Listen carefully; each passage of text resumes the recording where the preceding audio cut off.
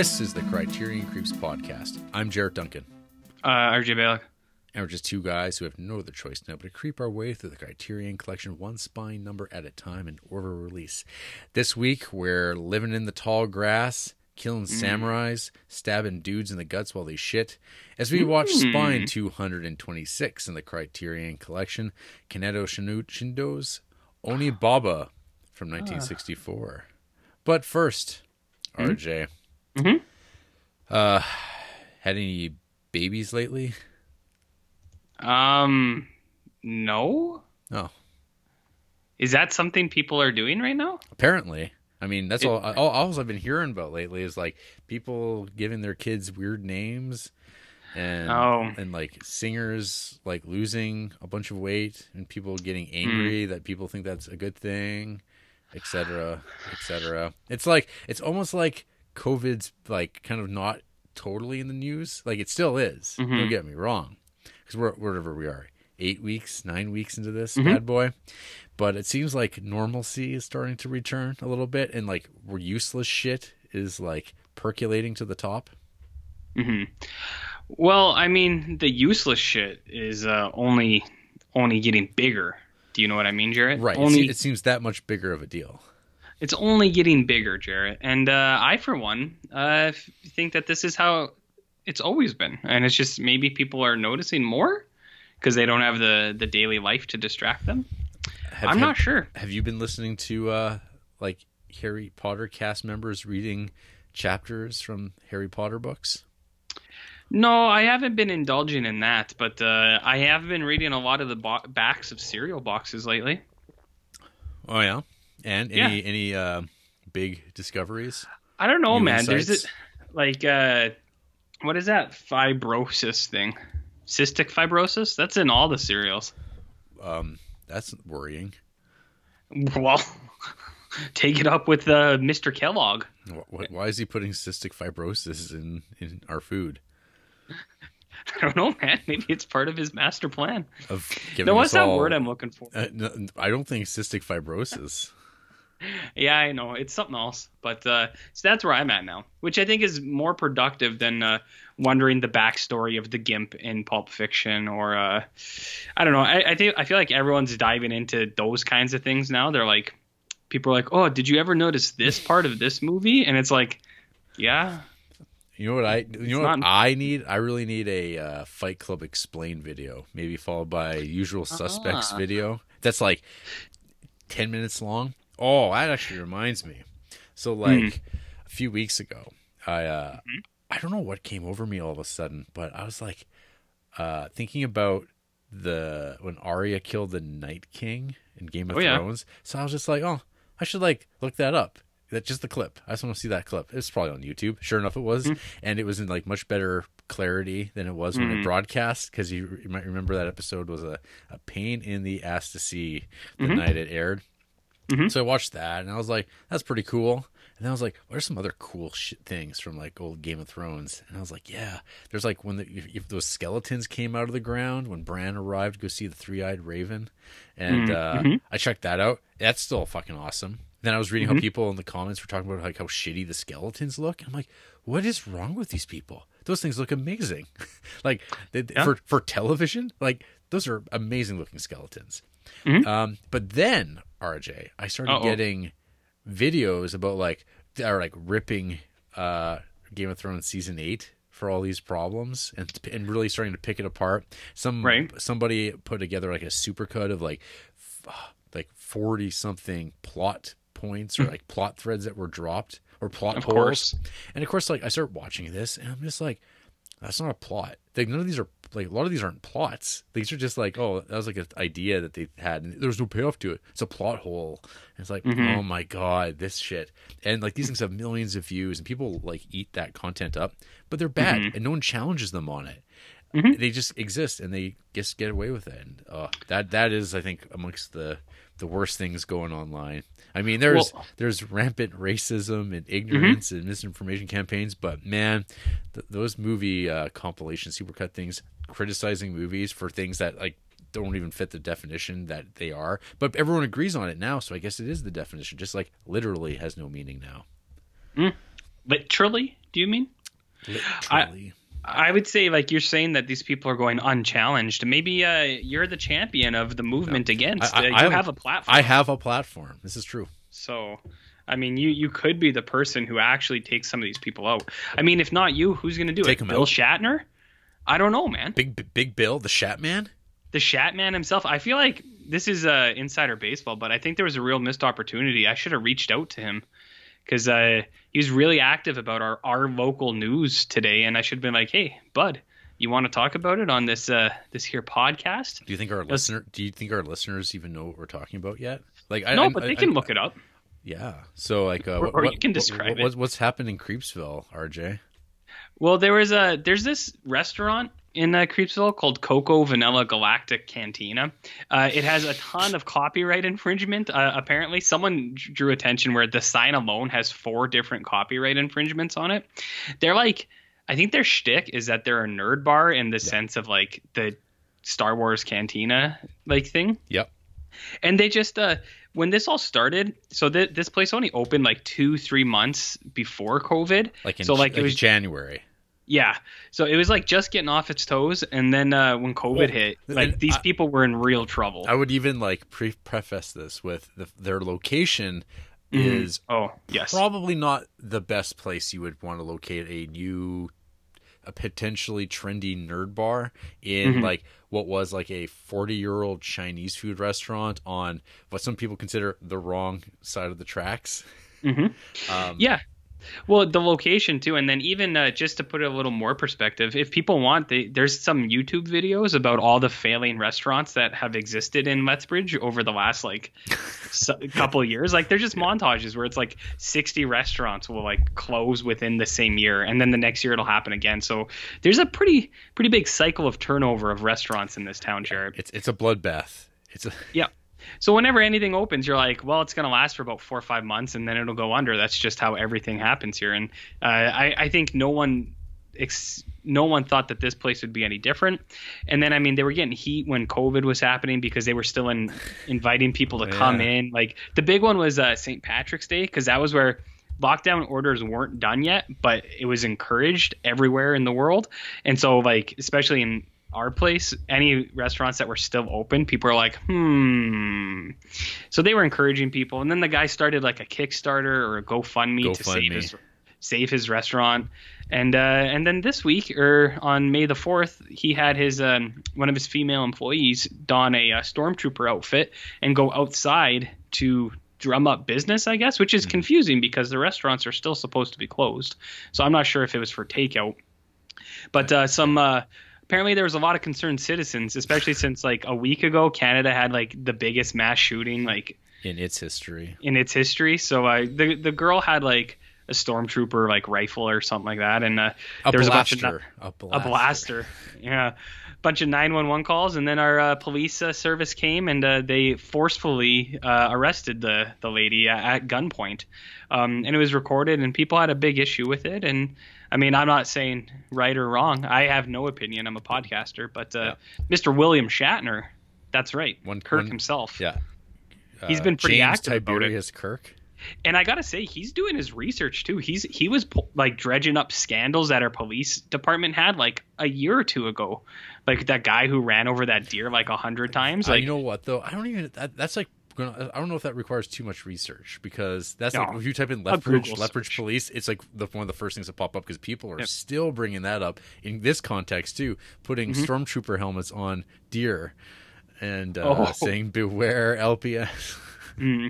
Well, I just mean, like, I think the fact that he Googled Lethbridge police at all shows that he had like a little bit of stuff to do. But anyways, the only reason I bring it up is because I should have reached out to him, and maybe he would have come on for a local opinion and a platform for himself.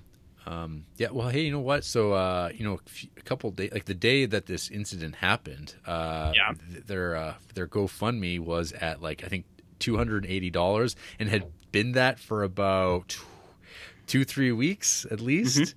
And now it's exploded to $970 of the 50,000 goal.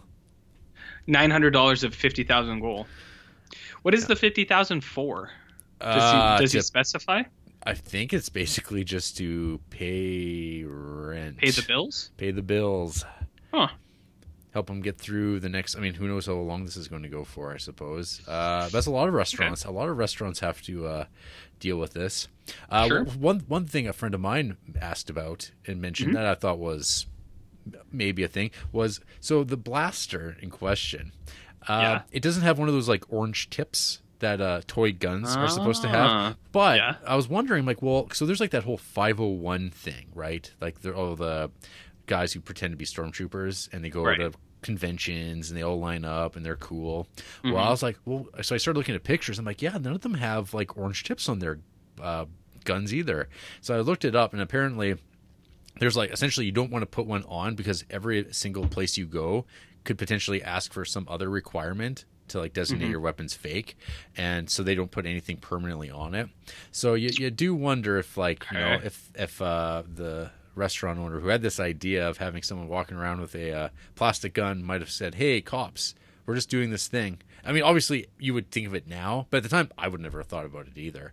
But because in the video in question, you see the owner standing out front of his door saying, "It's a toy gun," as this girl's sobbing and her nose is bleeding, as she's being ordered to get down on the ground in a stormtrooper costume that does not bend at the knees. Yeah, I feel pretty bad for the girl. Like, I don't think she's at fault at all. No. Like, I mean, the owner of the business, surely he's got some blame to take on for that. Maybe even the police. I don't know. Well, I don't know, Jared. Yeah, there's a lot of talk. There's a lot of like professionals on the internet, people who know nothing, but experts at that. They were talking about like, police are supposed to de-escalate the situation, and it's like, yeah, I mean, I hear that often.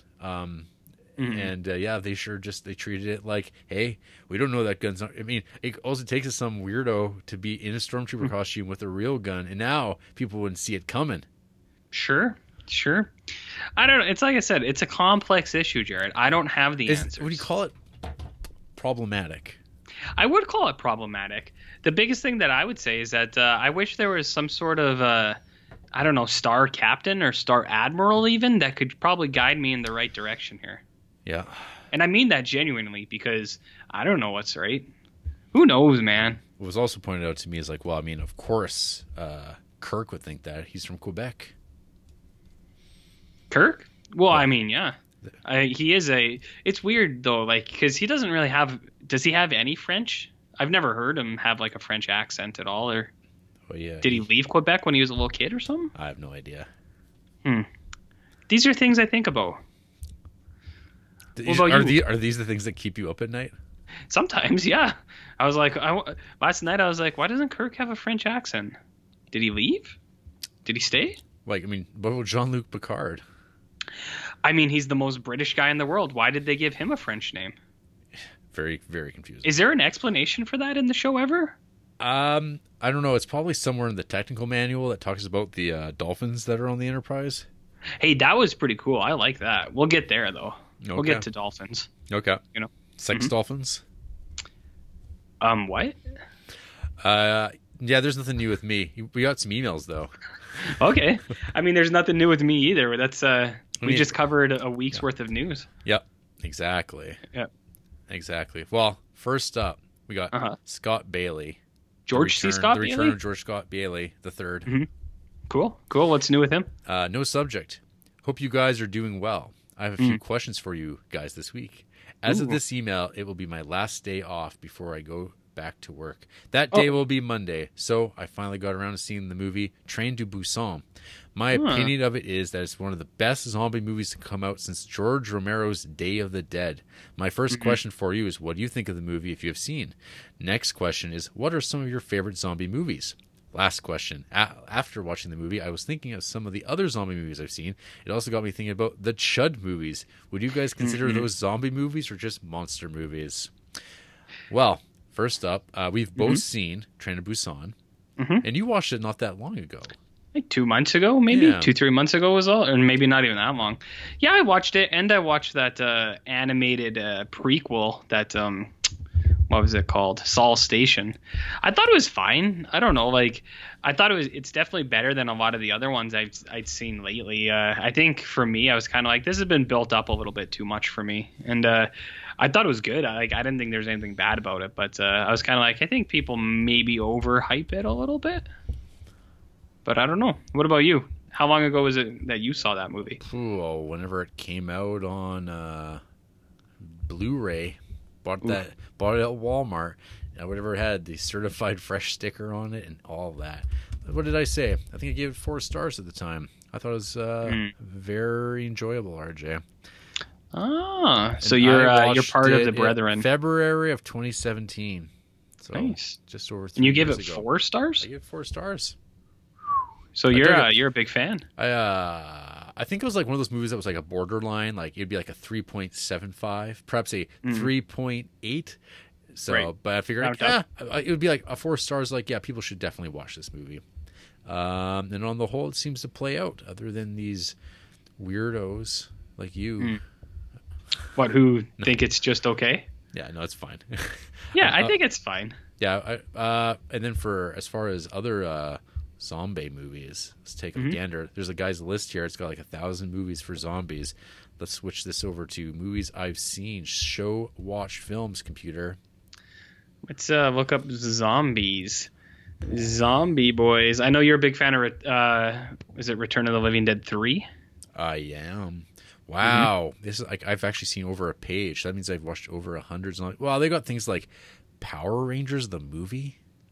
Ivan Ooze is not a zombie, nor is the people that he influences. They're under a hypnotic control that is not zombieism. Well, according to this list, Bud the Chud, this list considers Bud the Chud a zombie. I was going to say, I think Chud 2, Bud the Chud is definitely, because they kind of retconned their own franchise. Chud 1, I don't think so, because they're cannibalistic human underground dwellers, my friend. Right. So they're a whole different kettle of fish. They're Chuds. They're Chuds. What about Us, the Jordan Peele movie? Is that a zombie movie, or because that's a remake of Chud? But it's definitely not a zombie movie. Yeah, it's just fancy Chud. Fancy Chuds, artisanal Chuds. Artisanal Chud. That'd be a good byline for that movie. When are you going to rewatch those Jordan Peele movies? Never. Never. You never. Well, I liked Get Out, but I have no interest to return to it. I would watch it again at some point. In the next year or two, probably, because I think it's time. Revisit it, see if it's like, oh, that is pretty good. Because I was like very like, I don't know, mixed. I liked it on the whole. And Us was like one of those just like, I like kind of it. I don't really like this enough. It was definitely not as good as Get Out. So yeah, I remember liking Get Out quite a bit, and then I had a ton of issues with Us. You can, if anyone's interested, I wrote a pretty lengthy Letterboxd review of that bad boy. But other zombie movies, that was the question, right, Jar? Yeah. Next question: what are some of your favorite zombie movies? Well, I mean, fuck, everybody knows, because I've talked about it probably an awful lot. Dawn of the Dead is the bee's knees of zombiedom. Sure. What about Life Force? Nope. Okay. I don't know. Like I'm looking at this list, and there's things on here like Messiah of Evil. I'm like, is that a zombie movie?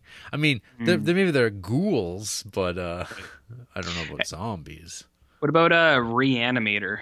Does that count? See, that's sticky. I think that's a thin line. Burial Ground. Oh yeah. Yeah, that one's pretty good. Yeah, it's got some sweet titty biting action, and that's the one with that weird kid, right? Yeah, the boy, and it's got Scythe Zombie. Oh yeah, Scythe Zombie's pretty cool. Yeah. What's that boy's name in it again? Isn't it something weird like a Martin Mole? Hold on. From Mr. Mom. Ooh, you know what's a really good zombie movie? It's Peter Bark playing Peter Michael. Bark. That's it. Hey, you know what's a really good zombie movie, and I mean this completely genuinely? My Boyfriend's Back. Oh yeah, you know I've never seen that. It's a good show. Don't tell Mom. But My Boyfriend's Back, and I'm gonna get in trouble. Yeah, I've that just got released by someone or other. I think Shout Factory. I never watched it when it was around when I was a kid. No, I had no interest. But what about now? Maybe. Would you watch it now? Definitely. You should watch it for Creeptober, maybe. Maybe. If I gotta remember though, I gotta put it on the list. How am I going to do that though? Put it on the list right now. Fuck. But I'm looking at this other list. It's very rife with issues. Yeah, I'm looking at a list too, and I don't know what to think about some of these movies that are included on here. Dawn of the Dead, the remake. I know that's one of your favorite films. I know you're a big Zack Snyder guy, as it goes. Yeah. Okay, wait. What was the third question? Bud the Chuds. Oh yeah, we don't think no. Chud definitely one is not too sure. I think too, like the plot is that he's a zombie or something like that. So, but Chud 2 is like a whole different kind of thing completely. I don't know why, but I mean I wasn't there when they made it, or else I would I'd try to help you guys out here. But you know, it was a not bad one. I remember when watching it at the time, but might not hold up. Was Pontypool, Canadian zombie movie. Yeah. Audio's well. What about Cell? Cell? No, not as much Cell. I know Pontypool I liked quite a bit. So on one of the most popular zombie lists on Letterboxd, like one of the first ones that pops up at least, they have The Road, the Cormac McCarthy on here. That's not a zombie story. No. It's just there's some wasteland movie. Yeah. El Mariachi? I don't think that's a zombie movie either. Yeah, what the hell? What is up with this shit? Did they just think people wouldn't get 8 pages deep into their list? Because I'll tell you, I have like a 15-page list on my alien thing, and every one of those bad boys is counted for with aliens. All right. The Dead Next Door has some pretty good zombie effects for like a no-budget movie, and Return of the Living Dead, which I talked about at the end of last October, was some good stuff. Shaun of the Dead. Yeah, Shaun of the Dead's pretty good, despite the maker. 28 Days Later, I've only ever seen once. I liked those movies when I had watched them. Yeah. I don't know if I still like them now, but I have fond memories of those guys. I just saw the poster for The Beyond and started like thinking about the theme song of that movie, which I love. It's good stuff. Yep. City of the Living Dead. Yeah, there's Pontypool. Ooh, that's a good one. Yeah. So, anyways, good movies. George C. Scott Bailey. They're out there, folks. They're out there. They are. Sometimes. There's a few. Next up, Jackson. Oh, should I mention? Actium Jackson Maximus? Yes. Haven't heard of that guy for a while. I was going to say George C. Scott Bailey just told me his gates are open in Animal Crossing, but we're recording, so sorry, bud. Oh, damn it. What's up with Actium Jackson Maximus? Haven't heard from that guy in a while. In the email entitled Guests. Hey, creeps. Given that RJ has finally delivered on watching both an Elliot Gould Film Festival as well as Love Exposure, I felt as if I had no other choice but to write in and voice my admiration for the man's dedication to his fan base. A few weeks ago, I was called out by Frank Santoro to be on an episode sometime soon. I guess now my debut on By Brackage, an anthology volume 2, I figured RJ would refuse to be on the episode will have to be pushed up. I've been eyeing Video Jerome coming up soon. Ooh, it might be spoken for, but I'll have to get back to you. Uh-oh. Let me do some digging tonight. Okay. Yeah, you better check on that one. Yeah, I better check. Yeah. Also, I wanted to say that the recent guests have been great. Always good to hear from Justin, Frank, and an excellent premiere from the Vinegar Syndrome villain himself, Sam Sanchez. I was curious to hear your thoughts on Scorsese's Cape Fear. I recently saw it and was unfortunately let down by the only film that I'd seen from him that I disliked. Furthermore, I've got a suggestion on the next film for RJ and anyone else to watch. Dusty Stacks of Mom, The Poster Project. It's a magical experience and only 40 minutes. Keep up the unprecedented work and wishing you a magnificent gourmet. Axiom Jackson Maximus. Well, I'm happy that big Actium Jackson Maximus is back into the world now. He's keeping up to date and irrelevant with what we're doing, and maybe he will be on sooner than By Brackage too. That actually is. I'm not just being shitty. There was someone that contacted me about it, but I just got to follow up with them and see if they want to do it or not, and then I can announce that next week. Yeah. If it's taken, whatever. Nice to hear from this guy. And I would say that the one person would be a person. Like, it's probably like there's very few people that would trump most of our listeners. Right. And this is the only one, I think. This is probably the only one. So it's definitely there's a precedent here for this, and that's the only reason why I speak up. But if not, I mean, he's next up. That's right. We'll see how the stars align. Yes, sir. Yes, sir. All right. So yeah, I don't know what this thing is that he's talking about. This Dusty Stacks of Mom. I just found it and I added it to my watch list. But did he say where you can watch this? Is it on YouTube? I'm assuming it's on YouTube or on Vimeo or something. It is only 40 minutes from a director named Jody Mack. Oh yeah. It's got a lot of visual posters. It is on a lot of watch lists of people I follow. Huh. What the hell is up with that? I don't know. Let's see who's Jackson's the only guy I know who's seen it. So yeah. Maybe only got 400 maybe watches. It's like he hacked the mainframe for it. Boy, do you think he made it? Boyfriend's Back. Jody Mack? Jody Mack. Yeah. Oh shit! My Boyfriend's Back, directed by Bob Balaban. Yeah. Did you not know that? I guess I forgot. He also directed the movie Parents with everyone's favorite Wendy Quaid. Wendy Quaid's my favorite actor. I love that guy. He's a good guy. Interesting.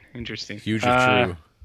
Well, if wait, what was this thing called again? I already forgot. Dusty Stacks. Dusty Stacks of Mom. Yeah, I'll check YouTube. You can check something else, and then if it is available, maybe I'll save it for a rainy day. Hey, look, RJ. What? It's Sam Sanchez with an email also entitled "No Subject." Whoa. What will be the first thing he wants to mention, RJ? Oh, yeah. I'll let him finish. You can read his email, but I said I would talk about cursed films on here, and I totally forgot. Oh, so no, I'll do that after the email. No, it's nothing about that. It's, hey, guys, Sam Santoro here, or Frank Sanchez, whichever Jared prefers, I suppose. Nice. Just wanted to say thank you to Frank and or Justin for the kind words about my guest episode. Forget which one emailed in, but both have commented on my letterbox as well, so thanks is due to both regardless. Speaking of which, and I guess I would assume that he would extend that now to Jackson if he wants to keep writing emails of things. Speaking of which, Jarrett brought up me not calling my shot for a future episode. If I wanted to play it conservatively, about a year from now, a double dose of Dassin would seem like an obvious one, with Night in the City and Thieves Highway having back-to-back spines seems fairly fitting. Maybe even a future Ghoul School to turn a 5-hour podcast into an 8-hour podcast, which I'm sure both of you would just be thrilled about having to do. So I'll spare you that. I mean, we would. That's the sad thing, is we would do it if it was asked. If we were going to do something like that, it would be like a brief kind of spot rather than a episode length recording. But sure, that's another idea for another time. It's nice to hear that he's got some ideas at least. I'm still waiting. I mean, so we got Sam Sanchez and Actium Jackson Maximus talking about picks that they have, but no one's mentioned Fat Girl yet. So just waiting for someone to pick up Fat Girl. You know what I mean, Jared? Maybe a Frank Santoro or a Sam Solano? I can't. You got them all mixed up. I messed you up now. You messed me up. Now I'm like, man, who is who? Crazy. Sorry, what was Sam saying? More stuff?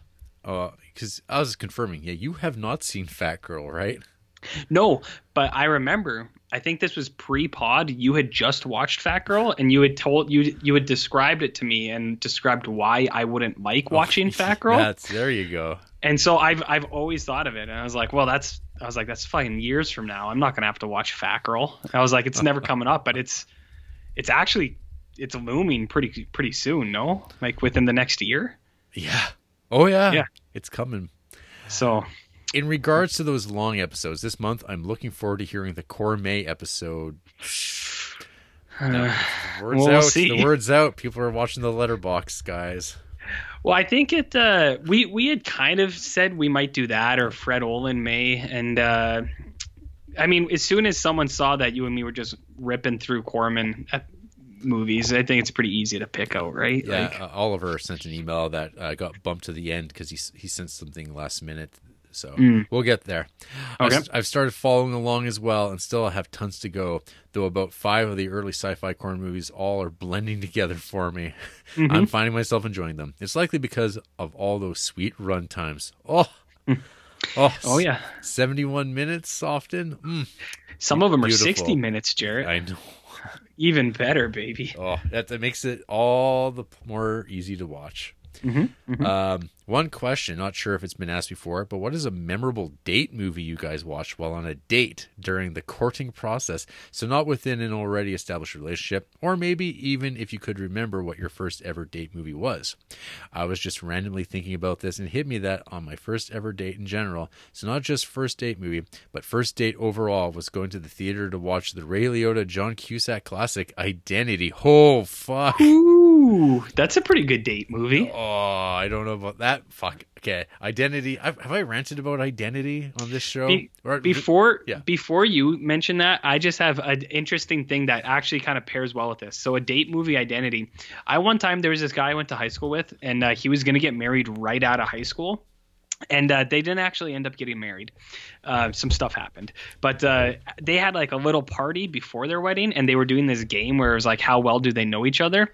And they were like, what's your favorite movie? And their favorite movie was Identity, Jared. It was their favorite movie because they saw it together. So I find it funny. But what's your hot take on this movie? Let me just finish. Sam says, I have not seen it since, but I remember liking it way back when, and I'm not sure it holds up wonderfully. Take care, guys. P.S. After being one of the few at my job that was scheduled for 2 weeks in a row rather than alternating week by week, having now, as of May 3rd, been given time off indefinitely. So it is all contingent on my specific locations opening up or not, which it currently is closed. Everyone else who works at locations that are currently open have returned to work business as usual. So it kind of sucks for them. So for the foreseeable future, at least this month, I suppose, I'll have plenty of time to catch up on a lot of Roger Corman mediocrities. Nice. Yeah, there's only 55 directed movies. I mean, it's very doable. Especially because I think wasn't he watching like 4 or 5 movies a day at one point, or was that? Oh yeah, he was hitting it pretty hard. Yeah, so he could be done in 10 days if he was going at that pace. He could even bring the kids in, introduce them to the creature on of the haunted sea, and just look at all those ladies' gams. Ooh, hot gams. There's a lot of gams in those movies. There's a lot of gams, a lot of ladies with eyebrows. I think Corman had a specific thing. We'll get there eventually. He had a type. Yeah, these are just previews, teasers for a few weeks from now. So yes, Identity. Oh man, I saw that goddamn thing in theater, and I remember like this is like my go-to movie with movies that have like just the stupidest premises. Like, oh my god, the premises. Like, it'll takes place in the fat guy's head. It's like that's it. And oh fuck, it's so stupid. This is that era though. Like this is like I bet Sam will still like this movie because it is very Joyride-ish in its aesthetics.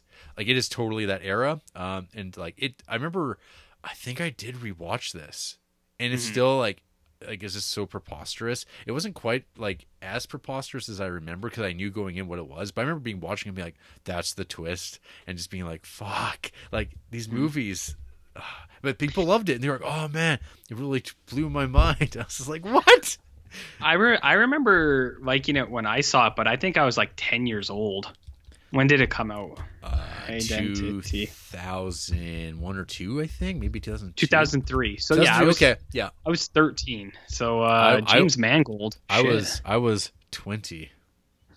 So I remember liking it when it came out, but it's like I said, I don't like the split personality thing. I think it's silly, and that's why I don't like Split either. It's like it's not a thing. It's like we've accepted that as a scientific community. It's not a thing. So you had a date movie? I once went on a date to Click, the Adam Sandler movie. That was pretty good. Wow. It was a packed theater, and a lot of people cried in that movie. It was an interesting experience for me. What about you, hot dog? Well, some movies I've seen on dates would include A Beautiful Mind. Ooh. And Dawn of the Dead, the Zack Snyder film. Nice. Yeah. And there's a string of shit. Big Fish and Good Company, that Topher Grace movie. I have no idea why I saw that, but I did. A string of shit? You say? Yeah. But I saw Love Actually, all in this context. Oh, and nice. That movie. Ooh, that movie is fucking so stupid and horrible, and it's beloved now. People love it. I thought it was one of your favorites, to be honest. Well, you got me. I'm just covering here. I'm just saying, like, from everything I can tell of you, is that's your favorite movie. So, what are you gonna do? Yeah, I don't remember like a first one. I went on a lot of group movies with boys and girls. I remember I saw Dead Silence, that puppet movie with a group of boys and girls, and there was this real chudley lady like breathing real loud, and I was like, "Hey, get out of here." She was with the group, but I was like, "Hey, try and watch these puppets, man." I'm pretty sure that Dead Silence is the movie. A friend of mine was trying to remember like some creepy doll movie they were taken on a date to, and they were terrified of dolls. And this person's like, "Oh yeah, you'll love it." And it was like, were they in a group of boys and girls? No, okay. They were like, I think, alone in the theater. Like that was it was just like two of them, and they were watching this thing. And I was like, so they got to hang out in this like really shitty doll movie thing. But I couldn't come up with the title of it. But I'll have to check in with them and say, I think it's Dead Silence. Probably Dead Silence. Yeah, maybe they're big James Wan fans. Yeah, maybe. Who knows?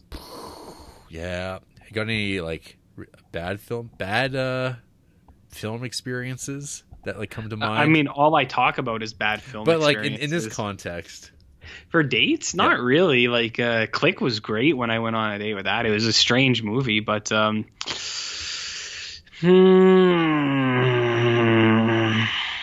I don't know. I feel like I've talked about most of the ones.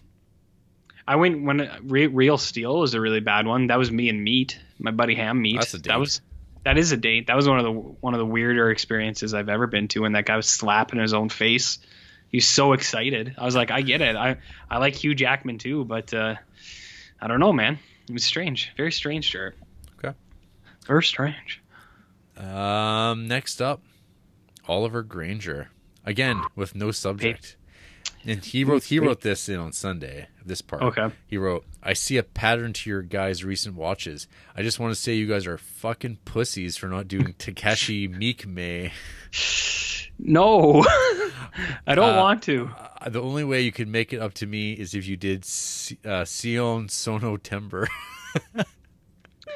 I would rather not. I believe I think Oliver was one of the people I saw who gave Love Exposure like 4 or 5 stars or something like that. So I'm sure he would be on board with that. But I think you've mentioned before, one of the appeals of this is that these movies are easily digestible and they're not like subtitled. They're American. Yeah. Well, and it's like and 70 minutes long. Oh, and that is the throw line though. Of Full Moon and Trauma stuff. Mm-hmm. Like almost everything is like 90 minutes or less.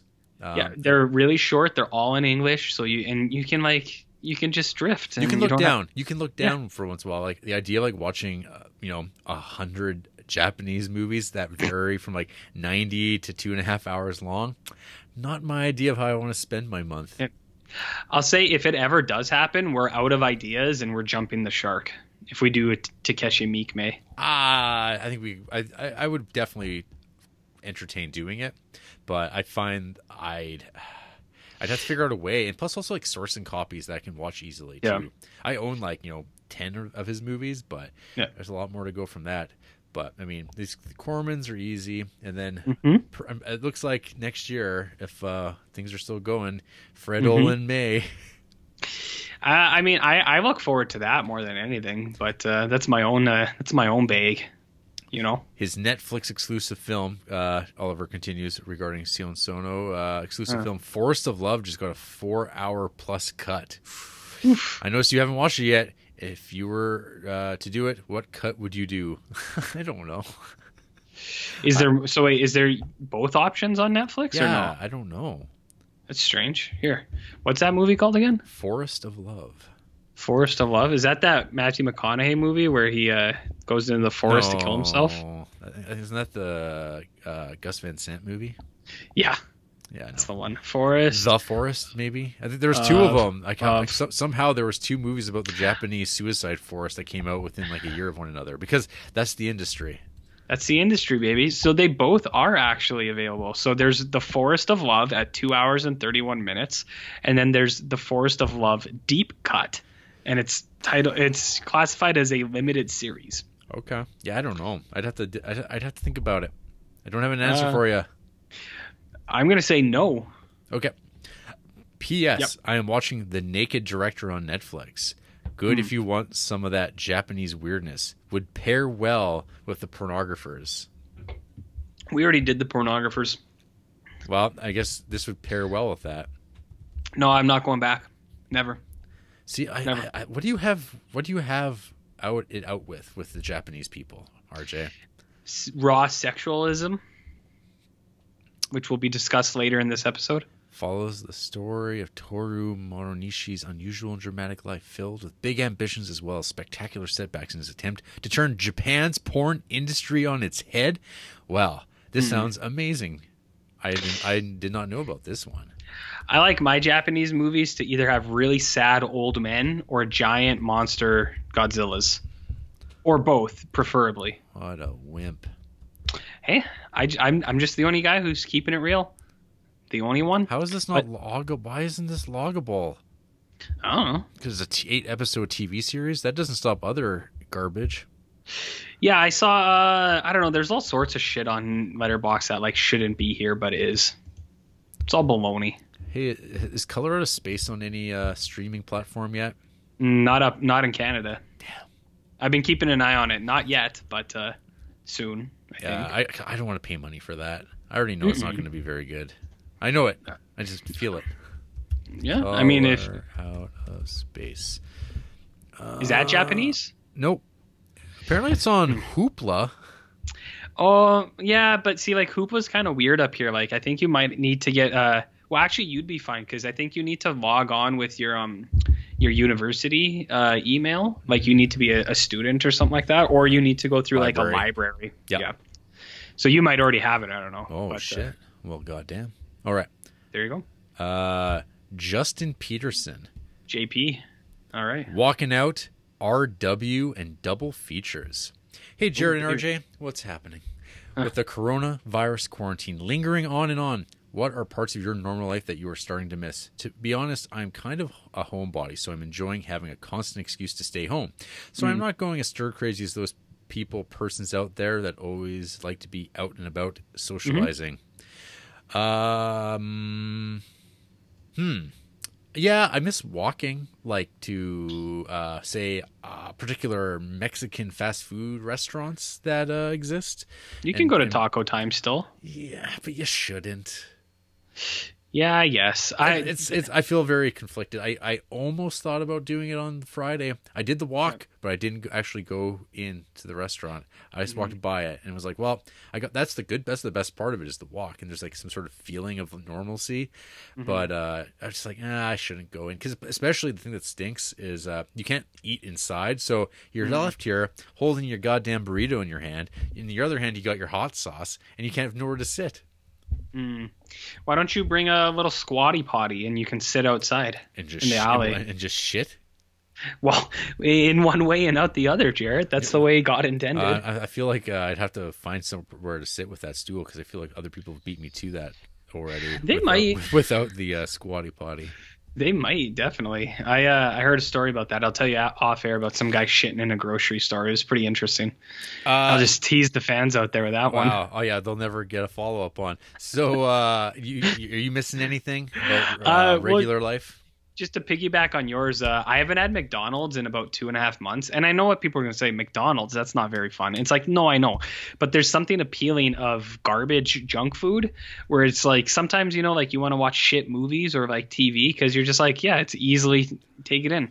The other day I just really had craving for like fries and burgers. And it's like, I know I could go get it, but it's such a hassle, kind of like you said. I was like, just stay home, I guess, and not get it. And it's like I just really want to get like 8 burgers and just pile them in. Well, when the economy opens up next Thursday, are you going to like get right in there?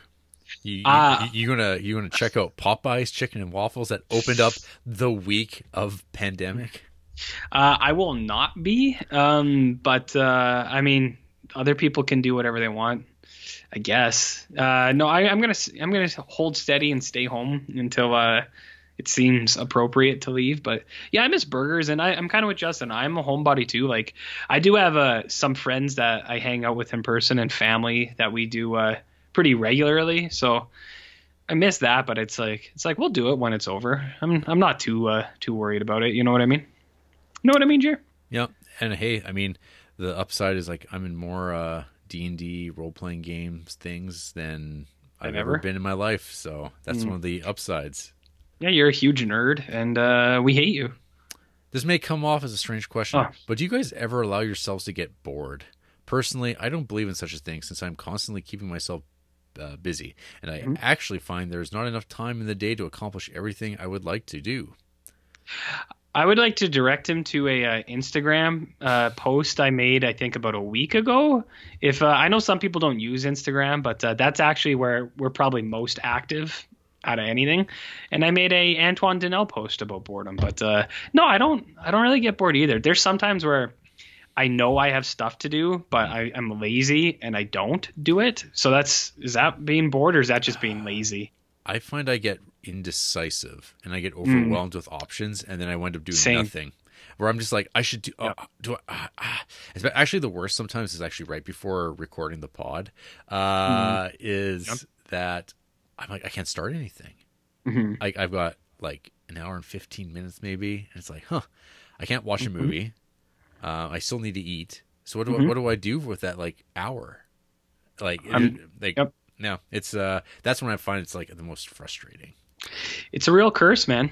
No. And it's like, so I don't know, you try to find something to do meaninglessly on YouTube, which is why sometimes 10-minute videos are great.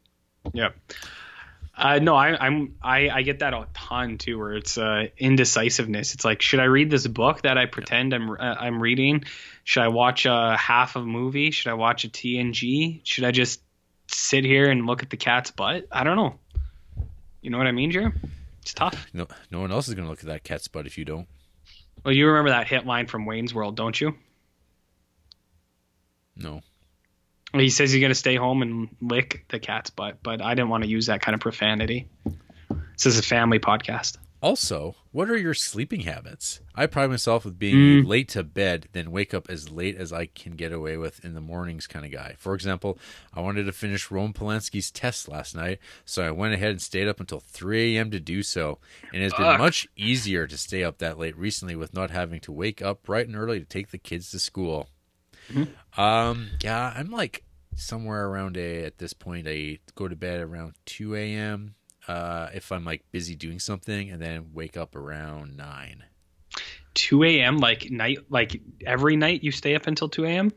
Yeah, you're fucking mad, man. You guys are all crazy. You're all nuts. And like friend of the show, Ryan Nagel, he stays up late too, like gaming or watching movies, and he's got a bunch of kids, and it's like I can't even imagine it, because I don't know how you guys do it. I don't have any kids, and I have few responsibilities at the moment, and if I don't get like 10 hours of sleep, I'm a bag of shit. I don't know what it is, Jared. Yeah, this has been like a thing for a long time. This isn't a recent thing. You and your 10 hours. It's like, what with that? I don't think that's healthy. Maybe I have a serious medical condition, Jarrett, and I'm just really tired. Maybe I'm diabetic. Yeah. I don't know. So like, it's not always 10. I can't wait till like, I hope that like a medical professional is actually listening to this, and then in the next week we're going to get an email saying, that's not healthy at all. Arjun needs to be looked at. I will say, so like when I'm working and I'm really busy in the day, then I'll definitely get like, try to get as much sleep as I can. It's not usually 10. I'd say like 8 hours for sure. Right now, I'd say I'm closer to about 8 hours, but it's also because I'm staying up later than normal, but I'm also getting woken up around the same time because my cat wakes me up every morning at like 6:30, 7 a.m. Yes. and I'll go back to sleep for an hour, but it does takes an hour out of my wake up because she's a little fucking monster. She'll like scratch at the walls until I wake up just to be awake. She doesn't even want food. She just wants me to be awake, Jared. I love her, but she's driving me crazy. All right, already. On to the movie topics. Do you guys ever walk out of movies at the theater? Personally, I will always stick a movie out to the end. Otherwise, I will miss something. I hated that would be good to put in my Letterboxd review. The only time I can recall having to leave a movie was when my oldest son was 2 years old and I took him to see Rio 2. I mistakenly took him during spring break and the theater was packed and we ended up having to leave because he was running wild around the theater. Oh, that's a pretty active 2-year-old. I have found that 3 is around the age when you start bringing kids to the theater, unless you're my parents. But my worst experience was when I took my youngest son to the theater for the first time to see the latest Grinch movie. He was acting crazy, so I put him up on my shoulders and stood near the entranceway, and he proceeded to throw up on my head. Ugh. There's a really good meme ad I think I saw of a child vomiting on his, I'm assuming, mother's head, and it was an ad for Durex condoms. Oh, is that your brand? I don't know. This is internet memes. Just internet memes? Okay, that's pretty neat. I like funny, ironic things too. Ha ha ha. I think it's funny when kids puke on other adults' heads. I have a I've never walked out of a theater movie before. I've been there's been a couple times I have thought about it. Mm-hmm. You did leave Split. It's like 5 seconds before the credits started. Or like 20 seconds, because it was like that post-credit thing. The end credits? You were walking out of the theater as it was going, where Bruce Willis pops up at the end. And I had to sit down and go, oh. Yeah. I remember you walking away fingering the movie theater screen. Yeah, that's 100% true. Yeah. There is a movie I walked out of with my boy Hammy. We went to see Avatar, and it was the second time we had already seen it, and we were like, I don't know, we were an hour in or something, and we were like, this movie stinks, and we just left. You realized it on the second viewing? Yeah, because we were kind of just like, well, it was at the second run theater at this point, all the kind of like buzz had like semi kind of died down, and we're like, let's go back, let's see if it's still good, and then we were like, oh, it's not very good, so we just left. So that's one. Yeah, I remember, I think the first time in my life I ever thought about walking out of a theater was Lethal Weapon 4. Ooh. As well as I remember I was probably being really annoying because I was with some friends and we were watching Charlie's Angels and I was just like shit talking the movie the entire time. One of my friends said, like, why don't you just go? And I was like, no, I'm here. I want to watch the fucking movie. You're like, I paid my admission. I'm here. Yeah.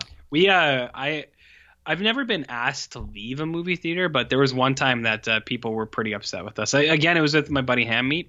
Yeah. We were seeing Batman Begins. I think it was like, I'm not even kidding, I think it was like the 5th time we saw it in theaters. So we were kind of like just joking around and stuff like that. And some dude was just like, guys, he's like, come on. And we're like, okay, sorry. We were only 16 though, like, what are you going to do, right, Jerry? Yeah, that's when you're little assholes. Yeah. We listened. So apparently, like, I was really badly behaved as a kid when it came to the movie theaters. And my parents just refused to bring me because I wouldn't stop talking. And I don't remember this. I have no idea what the first movie I would have seen was. Probably some animated thing. And my parents they're kind of anxious people. And I think the idea of bringing me along was just like not a great idea. But at some point, I think I would have been 7 until I was finally allowed to go to a movie, and my aunt had to bring me, and that was to Teenage Mutant Ninja Turtles, the movie. You probably ruined that for a bunch of people too, didn't you? I think at that point, I think by that point I was better behaved because there's a lot of warnings. You guys, you can't talk. You cannot talk. If you go to the theater, you cannot talk. I don't know. Who knows? And then shortly after that, it would have been Super Mario Brothers. Ooh, that's pretty cool. And then eventually my dad was okay with bringing me to movies, and I'd see such classics as Terminator 2, Robin Hood, Teenage Men in Mutant Tights? Ninja Turtles 2. Eventually, I would see Robin Hood, Men in Tights for my birthday. Ooh, that's a good birthday present. Yeah, and then then every year, actually, me and old Lawrence would go see movies on my birthday. Ooh, like Apollo 13. Ooh. Well, so the Frighteners, that sort of thing.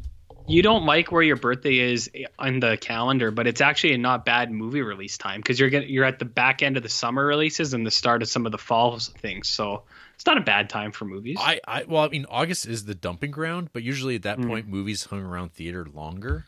Yeah, and often I would have my birthday a little earlier than my birthday because it was like always on the weekend of going back to school. Yeah, no one would come because no one wanted to be at that one kid's house a week before school, and like everyone was on vacation still, and no one was around, right, Jared? Yeah, real sad shit. It is, yeah. So your parents and Sam Sanchez's parents should have had better foresight. Yeah, and should have planned that out a little bit better. I guess so, and then named us better. They should have. Yeah. Did you know kids that are born earlier in the year have both academic and athletic advantages to other kids? That January to March is the sweet spot to be born. That's what they tell them. As you can clearly see. Go-to movie question of the week. What is your greatest of all time Robin Williams movie? I would go with either Aladdin or Mrs. Doubtfire, but I keep hearing that The World According to Garp is real good. The World According to Garp. Yeah. You never heard of that movie? I've heard of it. I've never seen it, though. Me neither. Is it in fact good? I have no idea. What about The Birdcage? That's a pretty good show. I've never seen it. What? Okay, I'm going to hit you with something crazy. I could say something like Mrs. Doubtfire or Jack because those are all-time favorites of mine. Movies that you've mentioned many times. Many on times. the podcast. I could say those, but I won't. Would you say something starring Dustin Hoffman? I wouldn't. Hook, it could also be one of my favorites. I'm not going to say that, though. What about a movie starring Jonathan Hyde and Kirsten Dunst? Jonathan Hyde and Kirsten Dunst. Yeah. What is that? Jumanji? Jumanji's a good show. Flubber's pretty good too. Who wrote Flubber again? I had the Jumanji board game. Did bad shit happen when you played it? Sadly not. Bill Walsh and John Hughes wrote Flubber. No rhinoceroses came riding through my living room. That's too bad for you. So I could say all those movies. I'm not going to, Jared. One thing about Death to Smoochie, though, is when did that come out? 2002? Which I also saw in theater. It's too bad for you. Directed by our close friend Danny DeVito. I was a big Robin Williams guy when I was a kid. This movie came out when I was 12, and I had to get it. And I got it, and I was like, what the fuck is this thing? I was like, I'm 12. I want Jack and Jumanji. I don't know what this is. And I've had a grudge against it ever since. Jacob the Liar? I've seen that, actually. I don't remember it very well, but I've seen it. My favorite Robin Williams movie is Awakenings, which from, I think, Criterion. No, she's not. But from famed director Penny Marshall. That's right. That movie is wicked good, and maybe one day it'll be in the Criterion collection. Who knows? Who knows? I bet it's. I think that's a ripe movie for Criterioning. I just found a movie I'm going to send to your on your Facebooking. To me? Yep. Okay. Yeah, this has got Robin Williams in it, not as a actor, but as himself. As himself? Sounds sad. Let me see this. Get Bruce. Oh my! Is this a movie about you and your life? It's a documentary. Affectionate tribute to Bruce Valanche / Jarrett Duncan. That's right. Jarrett Duncan looks like Bruce Valanche. Wow. Interesting. I think, Jarrett, I think I've seen this movie. This documentary thing? Yeah, I think I've seen this thing. Maybe that's why I think you look like Bruce Valanche so much. I don't know. Well, you do. Like, come on. You got the hair. It's all there. Finally, I recently had an excellent triple feature movie night where I watched M, Peeping Tom, and Django Unchained all in the same night. What are some memorable multiple movies in one night for you? By the way, your episode on M was great. Yeah, I don't know. Like Multiple. I know they exist. Actually, I don't even remember this exactly, but it was like watching Ninja Assassin, which was not so great. Watching Hobo with a Shotgun, which I put a smile on my face near the end. Yeah. And following that up with Troll Hunter. Hey, Troll Hunter is a great movie. Yeah, Troll Hunter is. It's too bad his cool. follow-up wasn't as good. Yeah. Yeah, that sounds like a good night. I mean, that's no M Peeping Tom Django Unchained, but right. I'm kind of with you. I know that these things existed. I mean, I took a point of pride, like when I would have friends over, like when friend of the show Ryan Nagel or my other friend Taylor would come over for sleepover. I would go to the video store. I would rent 3 movies that I knew were just all-time slaps, all-time bangers. Jerry, you know, Garrett, Jerry, things like that, and like I don't know, like 2-3 movies that like I just knew wouldn't disappoint. Things like Can't Hardly Wait, and fuck, I don't know what else. Just Can't Hardly Wait like 3-4 times in a night, maybe. So back in 2014, for my on my birthday, we watched some pro wrestling. We watched, in fact, WWE No Mercy 2004 Nice. with JBL as reigning champion. I gave that 1 star. Followed that up with Double Team. And then the next day I watched a couple of 90s movies by myself. And then that evening I watched with Corey and Lawrence Mr. Majestic, followed by 10 to Midnight, followed by Kinjit, Forbidden Subjects. I don't know that last one. That's because it's definitely a lesser Bronson. But yeah, that was a hell of a night right there. Yeah, I'm unaware of said movie or movies for that matter. What about your favorite Chevy Chase movie, Jarrett? Whoa. Why? Have you not seen 10 to Midnight? No. Oh, Is that good? oh, I know of it. oh! It's got. Oh my god. I know of this movie. That's why when you said it, I was like, yeah, I know that movie, but I've never seen it. RJ, holy shit! I know. You know when the kids say it just went from 6 to midnight. Sometimes I say it went from 12 to midnight. Do you get it? What is this? Now to the other side of the coin. Have you ever watched multiple movies in a night and they all sucked? I had that experience when I watched Future Creep The Lure back to back with Sexy Beast. Thanks for the time, guys, and have a great show. Huh. Sexy Beast, hey? He didn't like very tan. Ray Winstone? Yeah. Very tan. Oh, yeah. Roasting. Roasting. Boiling out here. It's Jonathan Glazer, Under the Skin, baby. It is. One of the most depressing movies I've ever seen. Depressing? That movie bummed me out like crazy. I don't know what it is. That movie made me real sad, though, for some reason. Huh. Really bummed me out. I don't know. That's like kind of like the heyday of like these kind of like that early 2000s British gangster movies that were around. Sexy Beast, Gangster Number One, the Guy Ritchie like Lock, Stock, and Snatch and stuff. Yeah, Sexy Beast. What would you take, Sexy Beast or Snatch? At this point? Yeah. Man, I don't know. I'm kind of scared. Like Snatch is one of those movies I'm afraid to rewatch. Yeah. Because I don't feel like that the gimmickry has aged well at all. Right. In fact, I think I maybe did try rewatching it, and it was like, ugh. But I loved Snatch when it first came out. Fuck, I saw that movie 3 times in theater. Big nerd. Hey, you know what you should watch instead, actually, while we're on it, is the Guy Ritchie classic King Arthur. Ooh. You know, you should. It's a good show. The Gentleman? No, watch the King Arthur movie he made. No. And yeah. I don't know. There's too many nights of like bad movies over and over and over again. Yeah. So it seems like often in May. Oh, really? That's weird. Yeah. I wonder what that's about, man. Whoa. Talking through burps.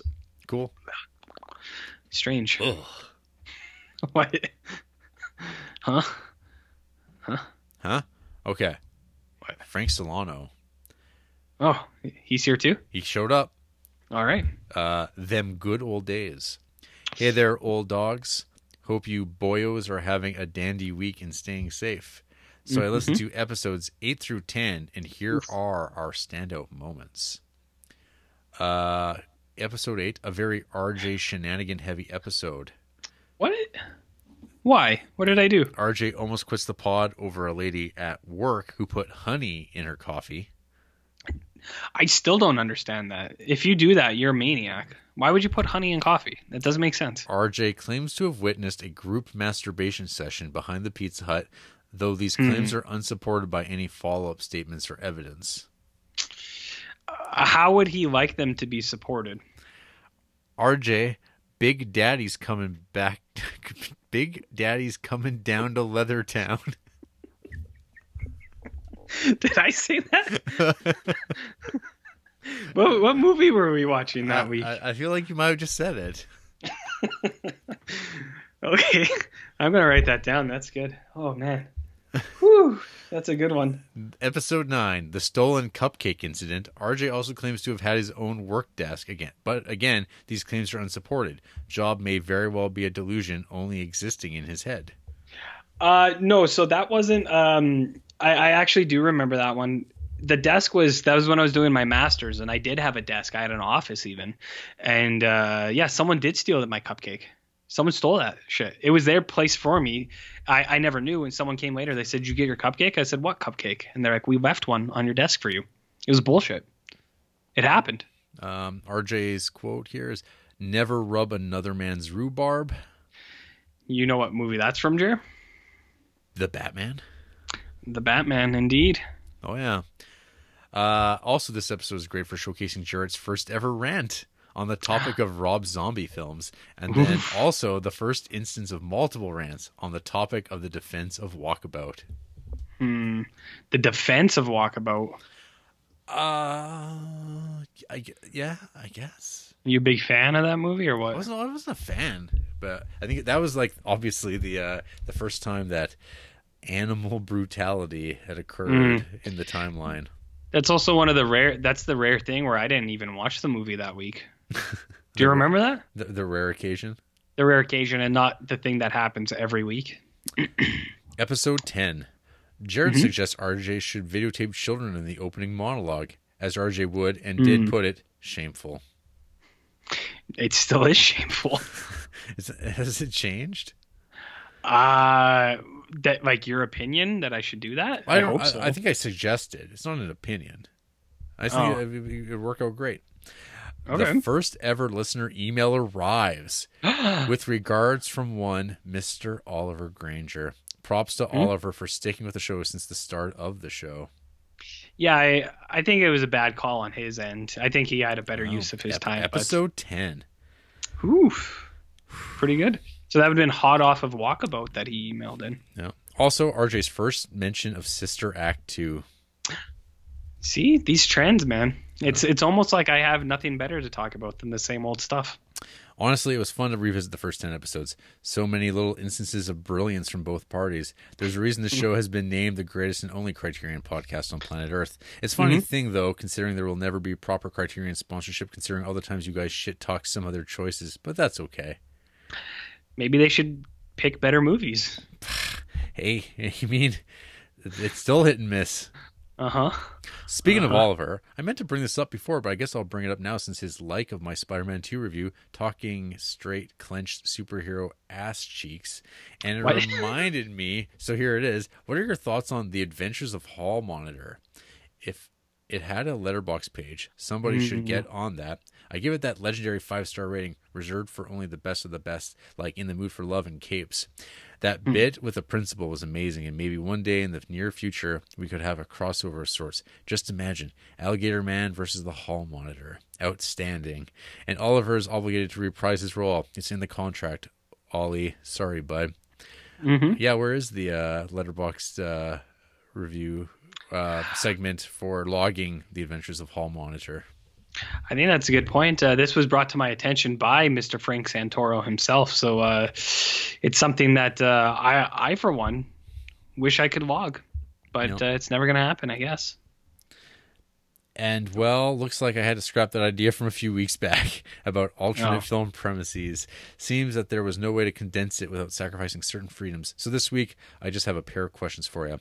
If you had an idea for a comic book, no matter how ridiculous, and two of your favorite artists were contractually obligated, always contracts with Frank, obligated to do the artwork, which two artists would you force into that scenario? Contractually obligated? Yeah. Wait, did he say just the artists or what the comic? Just the artists on any idea of your comics. Who would you like to work with, essentially? Jeff Lemire and Mike Mignola. Mignola. How's that sound, Jer? Sounds great. And a follow-up question, if the artist also contractually obligated to work for you for the rest of their lives, would you have them draw the entirety of your lives into a series of comics? No. I would say yes, but I'd get Seth MacFarlane to do it. That's all for tonight, folks. Have a good one. Comic artist I would get to draw. Frank Quitely, I think, comes to mind. Moebius is dead. Quitely's still around. I don't know if I'd subject like a Daniel Klaus or anything like that to doing anything, but Al Columbia. There you go. What about who's that guy who can't draw feet? Rob Liefeld's the joke. Yeah. Well, not even just Rob Liefeld. Wasn't there another one who drew a lot of Scott Lobdell comics? Brett Booth? Maybe it was Brett Booth. What about Seth MacFarlane? Would you like him to draw your life? No. You don't want like some Wildcats and some Jim Lee in there too? Just sprinkled on top? No. What about me? Can I draw your life, Jarrett? Can you draw my life? You could. That's a different challenge, I guess. That's a different Big Boy Rides kind of challenge. We'll get to that another day, suppose. We'll get there. Hey, that's it for emails. Thanks, everybody. Okay. Yeah, thank you. Well, I've been going for like over an hour talking through this. Hey, RJ, what you been cribbing on this week? Shows? Cool. I'd be remiss not to talk about cursed films, even if only briefly, for a friend of the show, and Sam Sanchez. So this was one thing that I think in passing I mentioned. I was like, I don't think it's very good.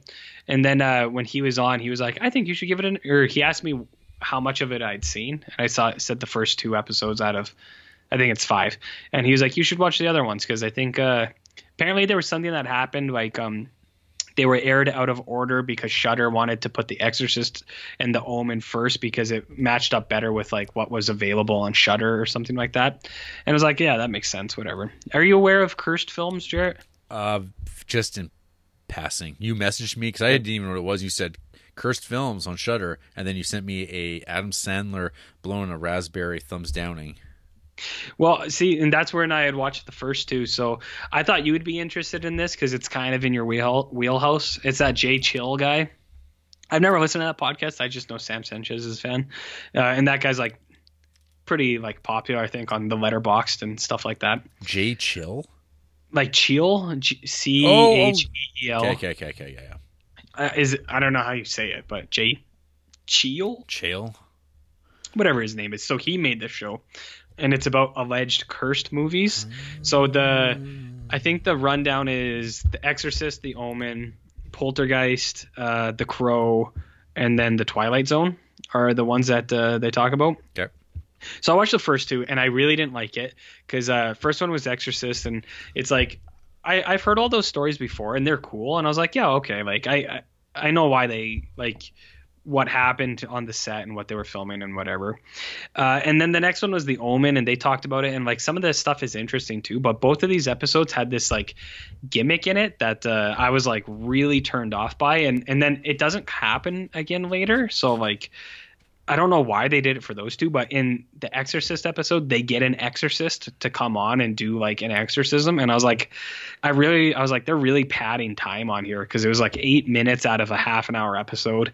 And I was like, why is this even in here? Like, well, why are they even doing this? And then in The Omen, they get a black magician or like a dark magician, whatever. I think it's called black magician or whatever.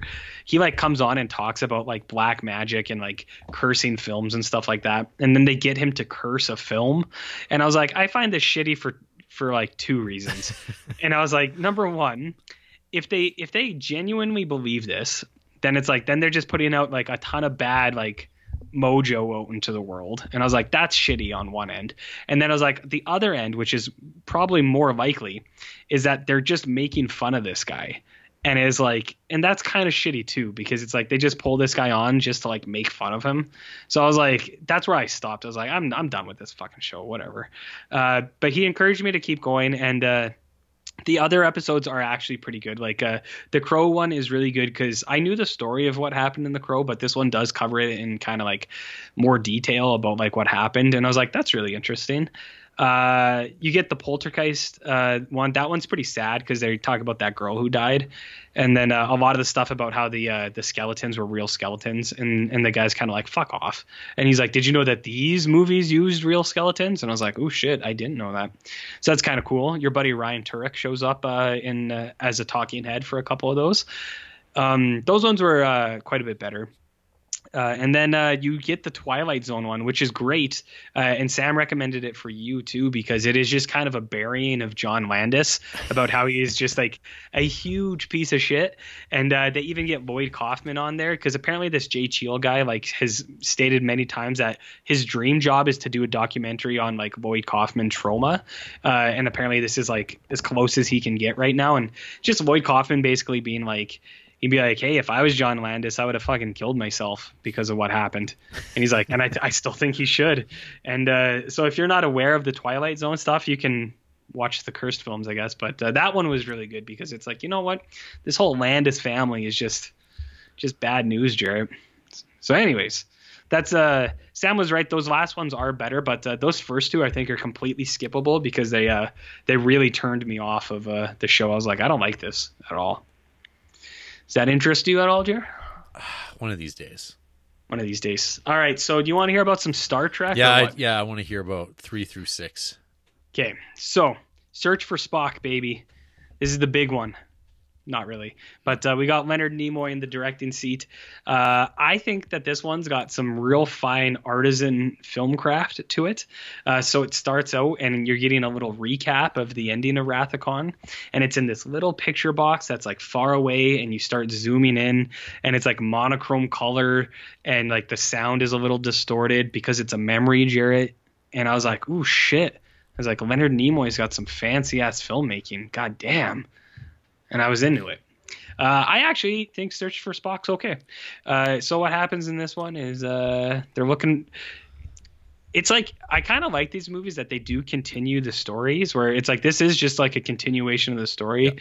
Yeah. And they're like, oh shit, we caused a lot of problem with that Genesis planet, but Spock's body's out there, and now his dad wants him. We better go get that body we shot out into space. So they go, you get into some trouble with some, all Klingons are ever present in all these movies as the big baddie, which is cool. And they go search for Spock. You get Spock through the ages, which is neat, I would say. Disagree. This one, Disagree. I think it's neat. This one's kind of fading from my memory a little bit, to be honest with you. I remember thinking it was fine when I watched it, though. Christopher Lloyd. Oh, Christopher Lloyd as Spock. You get the first alien dog in Search for Spock as his like sidekick, but there's a real sad scene where the dog dies and Christopher Lloyd is holding the dog's head to his head, and I was just like, whoa. I was like, that's some sad shit. So I wasn't expecting that thing. You get really good fighting, which I know you're a fan of. Really well choreographed fighting from Will Shatner and on Hell Planet. On the Hell Planet that's exploding. Yeah, so that's it's all super neat. I think Search for Spock is fine. And what about it? What about Kirk's son? Oh, it's not okay. So Kirk's son, I don't really care about. Whatever, but there's a really David. Is this David? Yeah. Yeah, he's fine. Like I have no opinions against him because I don't think they overplay him or anything like that. But one thing that's really funny is in the next movie, Kirk has like a framed picture of him, and there's just like this extended shot of Kirk holding it, and I was like, that's really funny. I gotta double check. Dr. David Marcus? Yeah, that's right. I was like, what's his last name? Yeah, Marcus, yeah. So one thing that's really strange too, so Andrea watched like one episode of Star Trek, the original series with me, where it was like I think it was the black and white guys. Oh, like God, yeah. Like, and she just came down, and I was like, I don't know if this episode's any good. It was either that one or somewhere else. But in that episode, like, Kirk threatens to blow up the ship because it's getting taken over. Oh, And then she came down and watched Search for Spock, yeah. and then they do the Yeah. blow up, like the self-destruct thing again, and she was just like, is this all this fucking show is? And I was like, there were 60 episodes of the original series. I was like, this is the third movie. It's only ever happened twice, and you've just somehow been present for both of these like happenings. So it was kind of strange, Jared.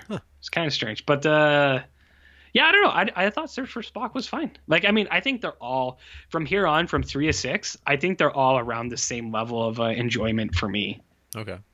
So I don't know if you have anything to add about little kid Spock or. No, I always thought the re-aging Spock stuff was like really stupid even as a kid. It's just like because they all they're trying to do is like get him back to Leonard Nimoy.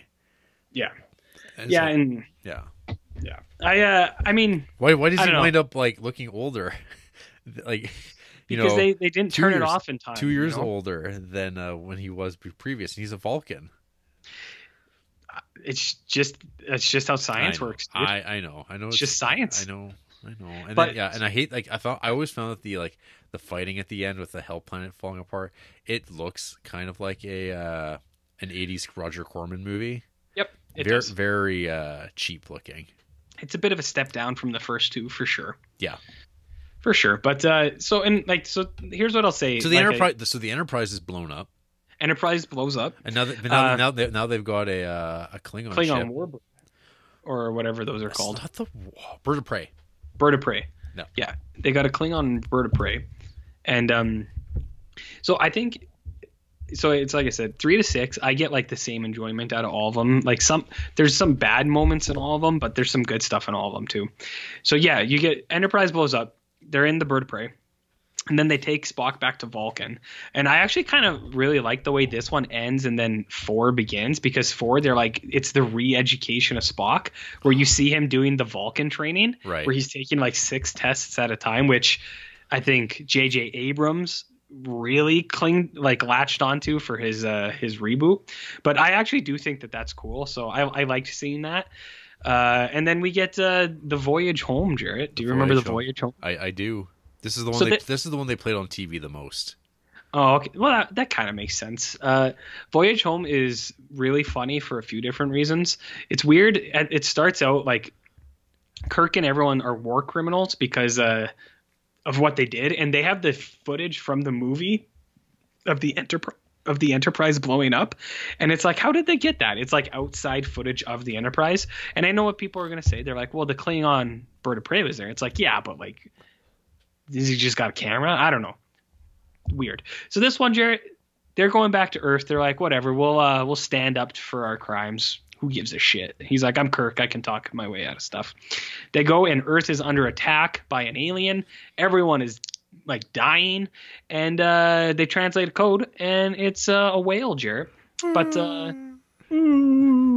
But whales no longer exist on Earth. They are extinct. So when you mentioned the TNG dolphin like bridge, I think it makes complete sense. Mm-hmm. Totally. So Kirk gets the bright idea. He's like, okay, they're speaking in whale. We better go back in time to get a whale to bring it back here, because that's the only real way to fix this, Jerry. You know, the only way. The only way. I think it's really funny how easy time travel is, and I know like just go warp 10 around the sun. Warp 10 around the sun, and then you're there, and it's like, And you're there. like, and you're there. you're there, man. Just like it's just like Superman. Yeah, it is. I find it's like common knowledge to them. They're like, well, I mean, we can do it, And there's theoretically possible, but perhaps the ship might just explode. but they're all like, sure, whatever. And then even after that, there's no real like none of them are like, there's no consequence to what they do. They even bring someone back with them, which kind of like really shits on that the most famous original series episode about like consequences of, you know, going back in time and stuff like that. This one, they're like, whatever, who gives a shit? Kirk didn't want to go through that a second time. No. So they just like bring this broad with them. They're like, fine. The whales were already going to be like out, like killed. So I think this one's good because of its strong animal rights message, Jarrett. There's like actual footage of like whalers, and I wasn't expecting that. I was like, whoa. They're like just showing like whales get slaughtered. You're like, Nimoy wanted his message to be felt. I get it, and I'm on board with it. I like it, man. I also think it's super funny. The whales get released back out into the wild, and the whalers are right there, like in the San Francisco Bay, waiting for them. And they're just right there. They're like, we're gonna get those fucking whales. And I was like, get that whale meat. We're gonna get the whales. And I was like, okay, man, whatever. This one though has probably my most favorite scene out of anything I've seen in Star Trek, and Kirk and Spock are touring the aquatic zoo, and they're getting a description of the whales, and Kirk's listening to the lady. He's like, oh yeah, really interesting. And then you hear a splash, and then he looks over, and Spock is just in the tank with the whales, and he's just hugging it. And I was like, it's awesome, Jared. It's one of the best things I ever saw. It's the best. So you got any lingering thoughts on the voyage home? Apparently I have a review. What did I write back then? Oh, that's you. I have nothing. Oh, yeah. I know you have something to say about the Final Frontier, a.k.a. Star Trek V, the sampling of the beans. Oh, bourbon and beans. Bourbon and beans. And then Spock goes, I will sample the beans. This one I also call Tony Robbins versus the Wizard of Oz, because that's kind of how I saw it playing out. You get the introduction of Spock's brother. Mm-hmm. You got space boots. Sybok. This is directed by our boy Bill Shatner himself. Nope. And am I to understand that you're quite a fan of this movie? Fans strong, but I think this movie is much better than people give it credit for. Mm-hmm. I think it's a very enjoyable movie. Mm-hmm. I think it's fine compared to all these other ones too. Like I know people like to make fun of it, but I was like, I don't see a problem. Like, I know the space boots are goofy, and like the camping scene is goofy. Row your boat, row.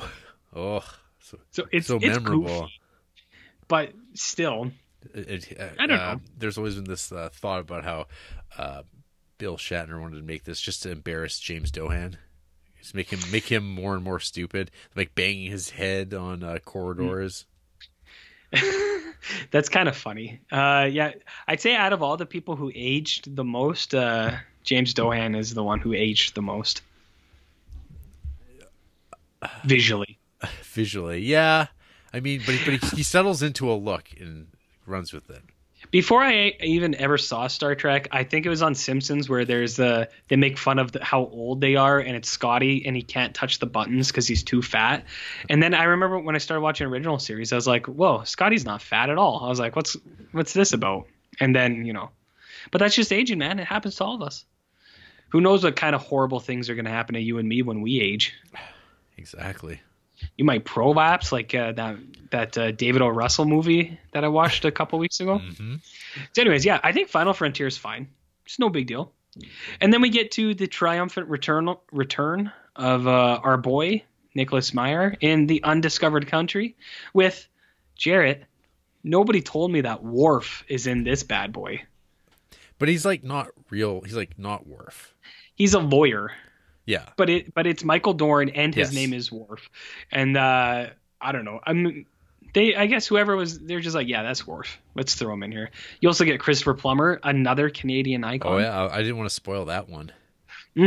I also find it funny, like his makeup, because I think he was very like, he must have just been like, I'll do it, but I want the least amount of makeup possible, because it's just like a line on his forehead with like a bald cap, which makes sense to me. I mean, he's a big actor. He probably doesn't want to sit in a makeup chair for like hours a day. And you got to really dig into his Shakespeare vault.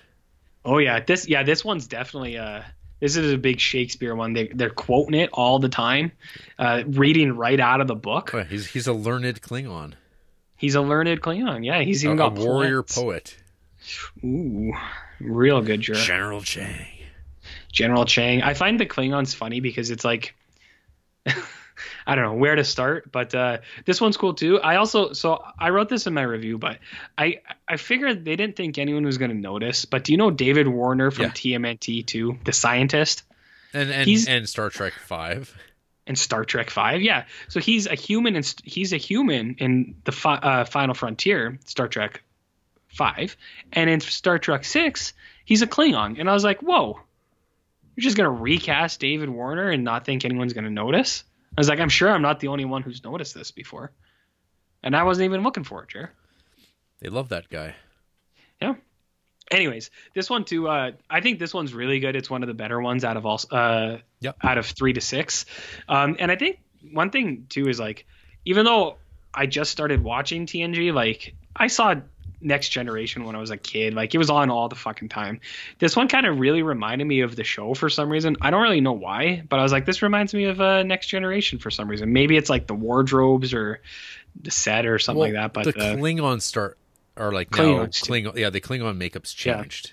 Yeah, and it's more with what it consistently is for all of TNG, I'd say. Yeah. This one's cool though. It's just like a political thriller. You're just like, oh shit. You're like, is Kirk a flaming racist? Did he plot to do these things? And it's it's tight, Jarrett. Oh yeah. Ugh. And there's like the shapeshifter on the snow planet with bones on the prison planet. Yes. Yeah, super cool. Yeah, Undiscovered Country is real nice. I'd say like after 2, 6 is probably the best out of these ones. Maybe, I don't know. 3 to 6 are all fine. If you're watching them, you're watching them. You know what I mean? You're watching them. And how goes TNG? I'm 10 episodes in. Okay. So it's good. I like some of the characters so far, but I imagine that this first season stuff might change a little bit for like how some of them are. I know Riker gets a goatee, so I imagine his personality is going to change a little bit. So it's a ways away. I like my boy Data. I like Geordi LaForge. I do wish Worf was more present.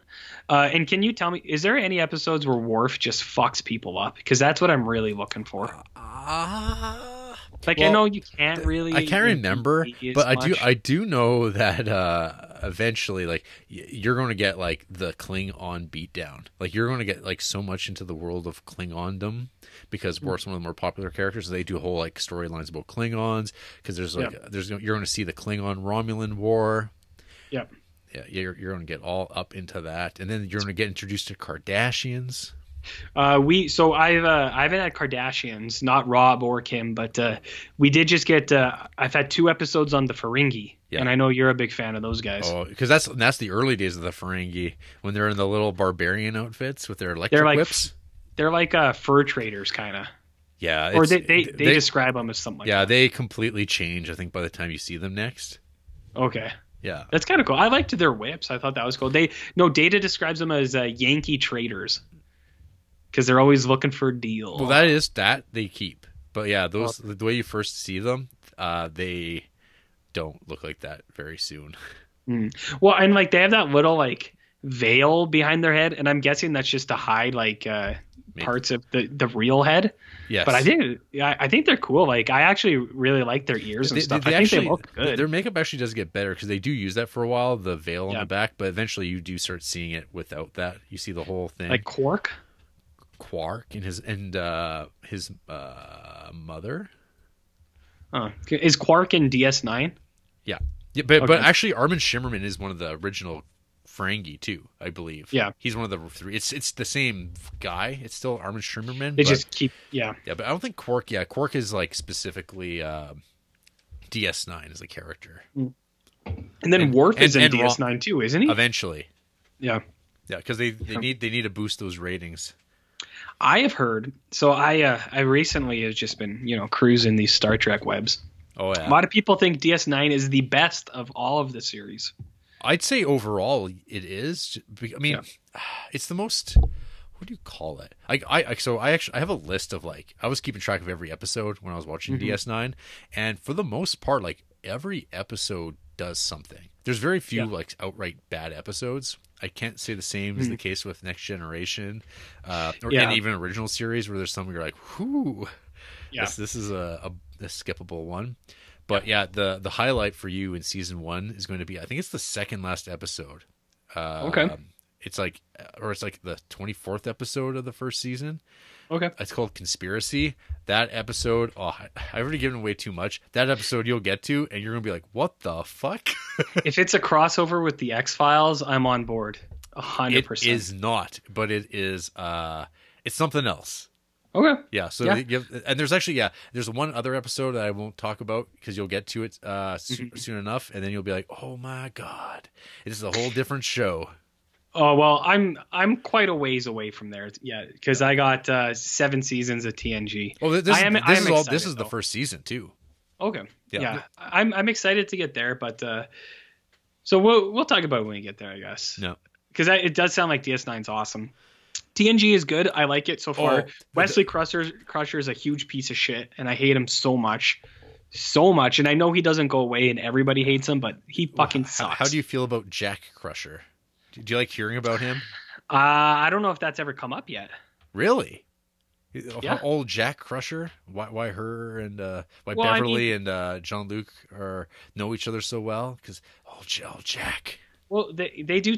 Like, they talk about their history a little bit, but I always remember like this. I always felt like the Jack Crusher stuff, just like, oh man, because the whole thing was like, well, Jean-Luc, you could be like a surrogate father to Wesley. He really needs a dad. And then Riker's kind of being like, well, I'll be cool uncle.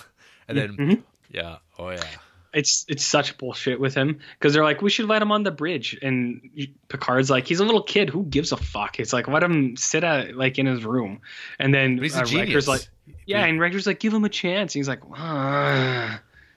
he sucks as a genius. He's stupid. I hate Wesley, and I don't look like Will Wheaton. I don't care how much people say that. It doesn't matter. So Wesley sucks ass. Data, Worf, Geordi LaForge. I like those 3 guys a lot. Those guys rule. You got a man crush on them? Kind of. When you were a little kid, did you ever take your sister's like headband and put it like over your eyes so you pretend to? See, I didn't even know what Star Trek was, and I was doing that just because you saw that image so much. Who doesn't like LeVar Burton, right? Who doesn't? You'd have to be a real monster. I think so.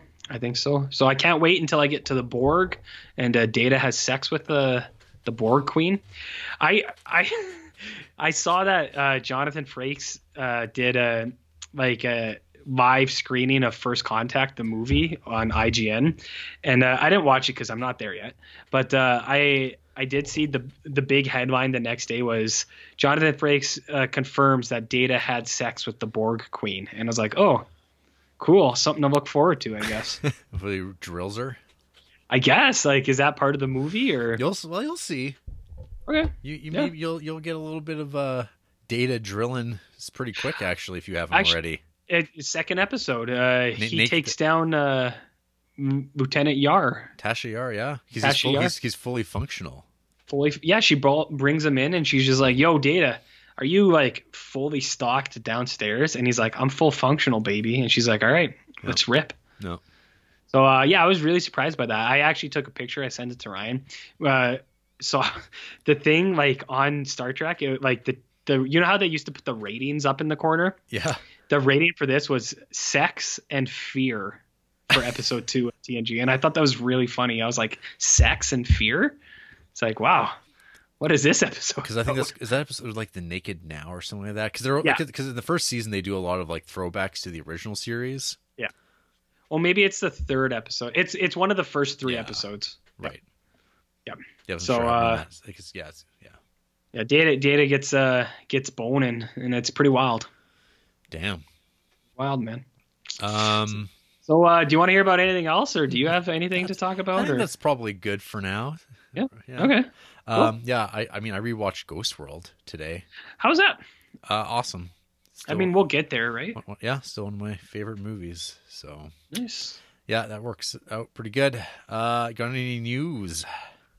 I thought I had some at one point, but probably not. Why Kingdom of Heaven Director's Cut is one of Ridley Scott's best movies. Oof. Man, these news sites are really digging deep at this point. Yeah, that's a tough one to justify. Jeez. Yow. Whoa. Yeah, that's about it, probably. Very well. Amazon Canada, you can rent movies now, but guess what's not on there? Invisible Man. Of course. Of course. So, good stuff. What were you going to say? Nothing. I was going to say, hey, let's talk about a movie. Okay. A good movie? In depth. Sure. We're going to find out. All right. After the break, RJ and I escape a war only to be speared to death and thrown into a hole where we're going to have to record a podcast still. That is where the podcast is recorded. Down in the hole.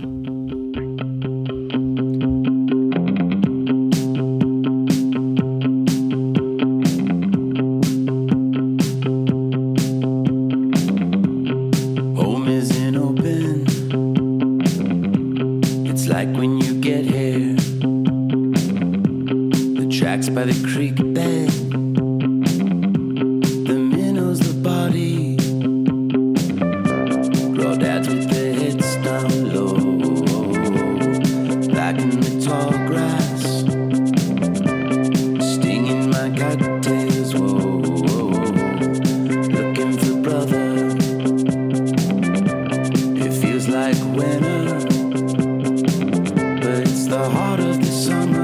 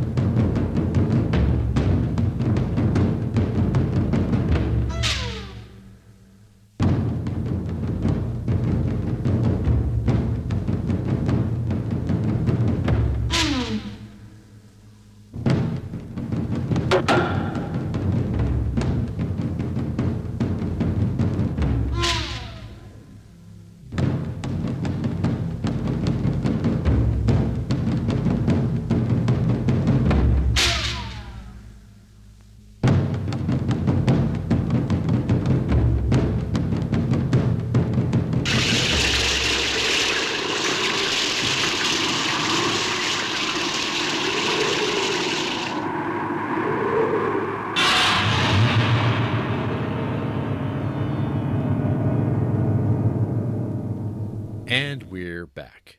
This is the Criterion Creeps podcast, and tonight we're talking about Onibaba from 1964, directed by Kaneto Shindo. The tagline for this film, RJ, Mm-hmm. The most daring film import ever from Japan. Do you think that's accurate, though? While her son, Kichi, is away at war, a woman and her daughter-in-law survive by killing samurai who stray into their swamp, then selling whatever valuables they find. Both are devastated when they learn that Kaichi has died, but his wife soon begins an affair with a neighbor who survived the war, Haichi. The mother disapproves, and when she can't steal Haichi for herself, tries to scare her daughter-in-law with a mysterious mask from a dead samurai. That's descriptive. Yeah, it's not bad. It actually, it's straight to the point. So, RJ, I've owned this movie on DVD since it came out in 2004, I guess. Okay. And I've only ever seen it once.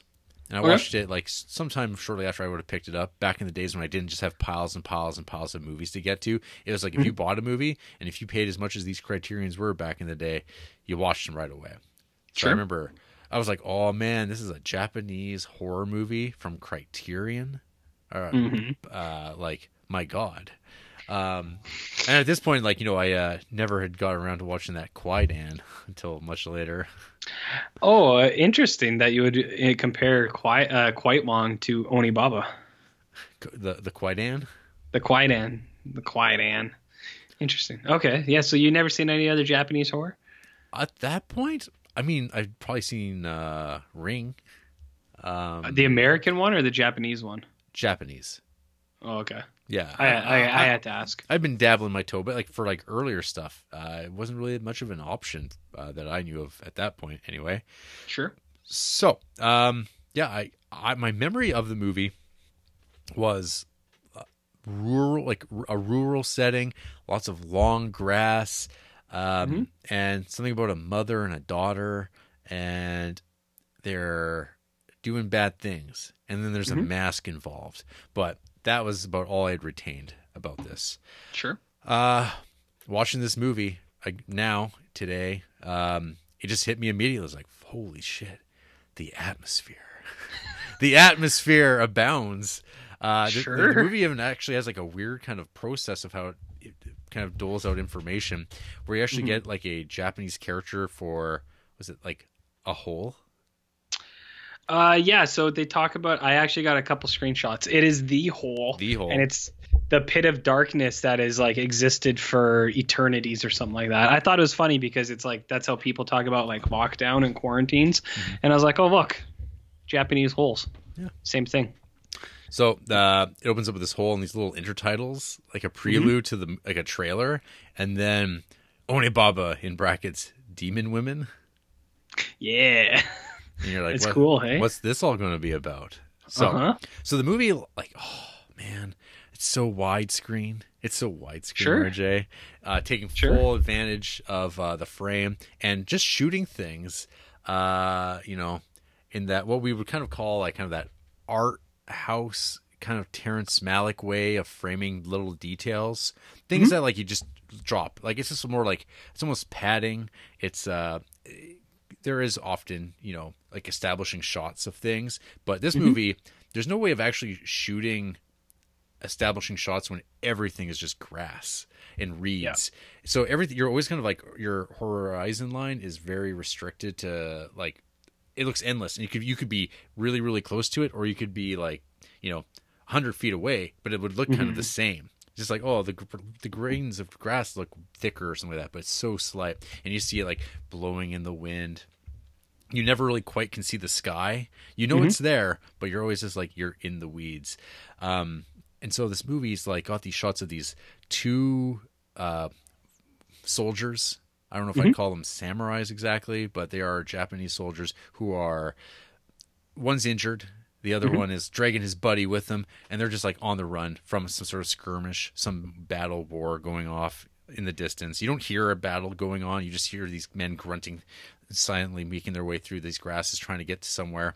And they're running and they're running and running. And they finally, like, the one who's saving his buddy, they collapse in the grass. They look around. Is this a safe place? And then out of nowhere, spears come driving into them. And they're dead. And then out comes two women who have dispatched these two.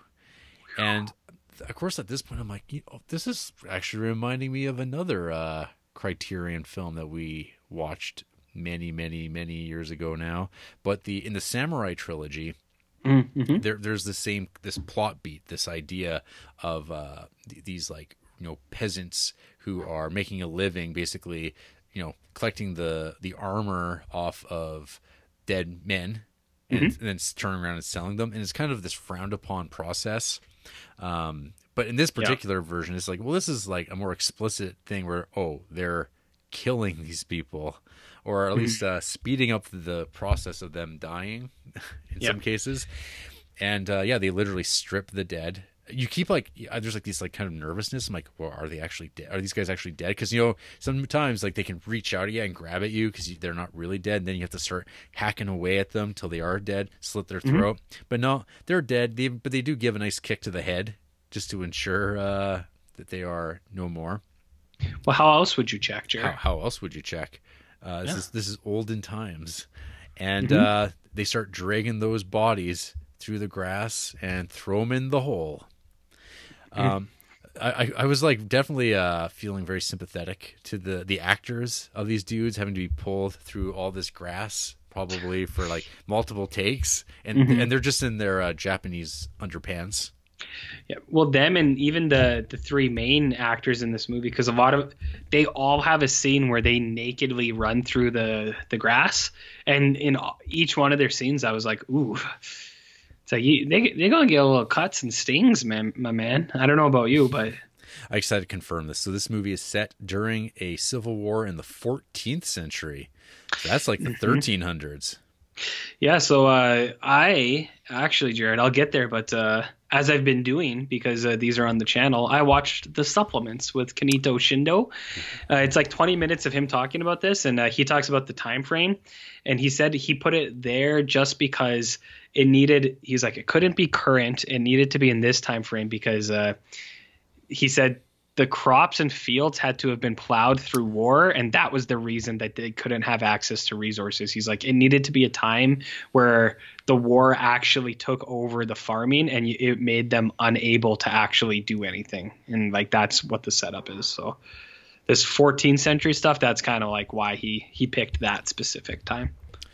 So we basically, the movie establishes kind of what the gimmick is, where they take the armor and the weapons, and then they go hawk them at a man who also lives in a hole, essentially, in a cave.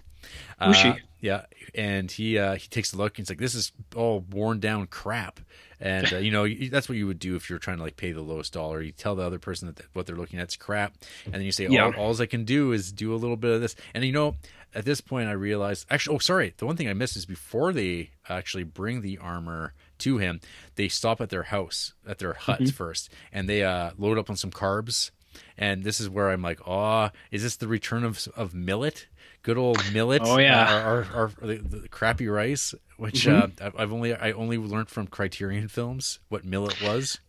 That was that in Seven Samurai? Samurai, yeah. That we were talking about millet, yeah. Yeah. There's a town in our province called Millet. Did you? I don't know if you knew that, Jarrett. Is that why your interest first sparked? Actually, it was from reading probably the Lone Wolf and Cub manga. Oh, okay. And I was like, what the hell is millet? But it's kind of but it's the same thing for me. What the hell is mead?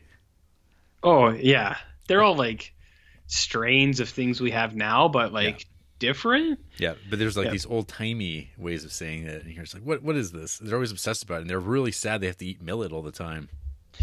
Well, I mean, I'd probably be bummed out too if I only had one thing all the time. Even if it was good rice, or not even just millet. If it was just barley, that would suck. And you definitely build up an appetite after a hard day of murdering and dumping corpses in holes. I mean, it does wear on you quite a bit. You get pretty hungry. Yeah. I liked that scene a lot, where they run back and then it's just pounding waters and eating handfuls of rice and just exhaustion. Mm-hmm. I like it. It's I mean, it's like I said, it's kind of relatable, but that and the score, the music, it's so good. When it picks up at that point. Yeah. Well, because the first one hits, and you're like, is that like someone saying that? And then you realize it's on this track, and then the bang, that kind of jazz influenced drums that's on there. Yeah. So I can't remember his name, but the guy who did the music for this, apparently he did all of Shindo's like all the music for all of his movies, and he was like, this one I just wanted something. Hikaru Hayashi. Yeah. He's like, I told him I want some percussion, and then he threw in the person's voices, and then he does a little. He's like, it kind of sounds like this. He's like, allow me to demonstrate for you, and he goes, yeah. He's like, that's kind of what it sounds like, and there's no one else in like being interviewed. It's just him, and you're kind of watching at home, and you're like, yeah, nice, yeah, nice. It is what it sounds like, yeah. Anyways, what? So yeah, we get a snapshot of like how their operation is going to run. So one thing that popped into mind watching this, as we're gearing up for Cormier, is that this is essentially a B movie. Like, this is B movie material. Like, this is something that Roger Corman would have done a story about. Like, there's like stories about like, there's like the one famous like Western story of like this like cannibal family that people would stay at their house and then they'd kill them and eat them and like take their stuff. I can't remember the name of the family though, but that's like something that like Corman would do, and the way he would shoot it in the same era is it would be pretty junky and like a B movie because there's no budget and no sense of real like artisanal film craft. What kind of film craft, Jared? Sorry, the artisanal kind. Oh, okay, yeah. I think the movie you're thinking of is it the episode of the X-Files called Home? Is that not Home? Oh, okay. No, this is a historical thing. So is that? Yeah. Are you saying the X-Files isn't a historical document? And historical document. Shameful. I was definitely going to look this up earlier, but I'm forgetting what their name is. Unfortunately. Podcast is over then, I guess. See, there's a whole thing about look at that. There's a Kentucky cannibal named Boone Helm. Boone Helm. It's a cool name. You don't run into a lot of people named Boone anymore. Boone? Yeah. It's kind of a nice name. Yeah, there's always these tales though of like in rural communities and in the Appalachians and all sorts of ongoings and whatnot. So anywho, this Haichi, his best buddy was Kichi, who was married to the daughter-in-law. He shows up one day. He's kind of dressed in like tattered robes of a priest. He's got the prayer necklace and everything like that, and he's just like I don't know, stripped down savage of a man. He doesn't give a shit who he kills. It's all about survival. He doesn't even feel too bad about it. He's like really slow playing the what happened to my son? What happened to her husband? And he's like, I got a story to tell. We were fighting for one general, and then we wound up joining with this other general. It's just these fights between these guys, and then there was another fight, and we got away, which is like one way of saying we ran away. And they took off, and they're like, oh, let's go for this farmhouse. It's empty. And then, like, soon enough, 20 farmers just appeared out of nowhere and beat your son to death. Yeah, I think it's funny the way he describes it. He's like, they beat us up real good. And he died. And he's like, okay. He kind of talks like that, Kai Sato. Or, what's his name? Yeah, Kai Sato. Yeah, interesting. Kai Sato. So, Kai Sato. And you kind of realize, like, well, now it's like these two women and this one guy in the middle of nowhere. And then what happened? Well, you think like, oh, well, they're going to go back to normal. He's like totally okay of talking about how he kills people and steals their stuff, like a priest, which is where he got his priest outfit from. He's like, yeah, because people will trust priests. It's like, that's a good point. He helps them catch some fish. He's seeing this, nubile young woman. Recently widowed, and he sees an opportunity. But they're over by the creek and getting some fish and whatnot. And then they see these two samurais having a battle, chasing after one another on horses. They get off of them. They start just running right into the water and start having a sword fight in like neck deep water. And they're kind of just standing there, but the camera's telling the story of just their mindset as you see the sweat kind of building on their face because they're like, ooh, here's an opportunity to make some money. And this is after a long build-up of Caicedo asking them a lot. How do you guys have money? Where do you guys get food from? How do you get this? That's pretty cool. That's interesting. It's like, pretty nice shirt you got there, old lady. He's like, where'd you get that shirt? Mm-hmm. That seems really rude, isn't it? I mean, it can be. Depends who you ask. So, soon enough, these samurais, they kind of stop fighting. One of them's left for dead, and the other one starts swimming away. And he's coming to these pleasant little peasants who are just waiting to help pull him out. But instead, they proceed to murder them and drown them and pull them out, strip them down, send their bodies down that river. Not even going to waste the hole on them. Not waste the what? The hole. Yeah. Yeah, I mean, if you don't have to drag them to the hole. Yeah. The river will do. Sure. As long as you get like what you need out of it. You get a sword, you get some armor, whatever. So now Haichi, he's in charge. He's taking control of this because he's the man. He grabs the armor, heads over to the hole, I guess we'll call him cave boss. Yeah, and cave boss is cool. Cave boss, and says, "Hey, what are you going to give me for this?" And he's like, "Well, you're going to get you're going to get 3 bags of millet. That's all I got, though. That's all I can give you because the farmers they ain't working. No, everyone's hiding in the mountains till this whole thing passes." He's like, "Well, I'll just take a bottle of sake instead." Pretty fair trade, right? Mm-hmm. You're an alcoholic, aren't you? Like me. So. Yep. And then, so now we shift gears a little bit, and then we get to one of RJ's favorite hashtags on Letterboxd, the threat of rape. So this one would almost even be better under the implication. There's definitely an implication because it doesn't quite go down that road. Because sometimes, as we've also learned, is sometimes you have to work through the no. Can you state your name and personal information for the record? RJ Baylog. Because remember, you do all parts of the show. You are the mastermind. Yeah, I do both voices. The puppet master. But as I many times have said, these are characters that we play for a podcast. But yeah, it's definitely, the tag is, this is one of the places where I was like, I don't know if I should really tag it because it's not super threatened. It is more the implication. Right. Yeah, and it's more as you would have put it. I'm not going to repeat it, but what you said. I found the name of the family of serial killers, the Bloody Benders. The Bloody Benders, where did they live? Kansas. Kansas? That's where Superman's from, man. Yeah, they sure did. And they were eating people? Well, there was some thought that they might have been. They might have just been burying them in the back. Well, how would you do it? They were believed to be German immigrants. Oh. How would you do it if you had to? What's that? Cannibalize? You know what, yeah. Well, I'd have to go back and watch that Alex Jones video of him talking about eating people's asses to feed his to feed his kids. This is above my pay grade, man. It happened just a week ago. I saw the headlines, but I chose not to delve farther down that Alex Jones hole because that's a different kind of hole. Oh man, woohoo! Yeah. Anyway, so daughter-in-law, she's getting sized up by Haichi, and this just kind of puts out mom. Well, she doesn't like that there's someone who could potentially steal her assistant.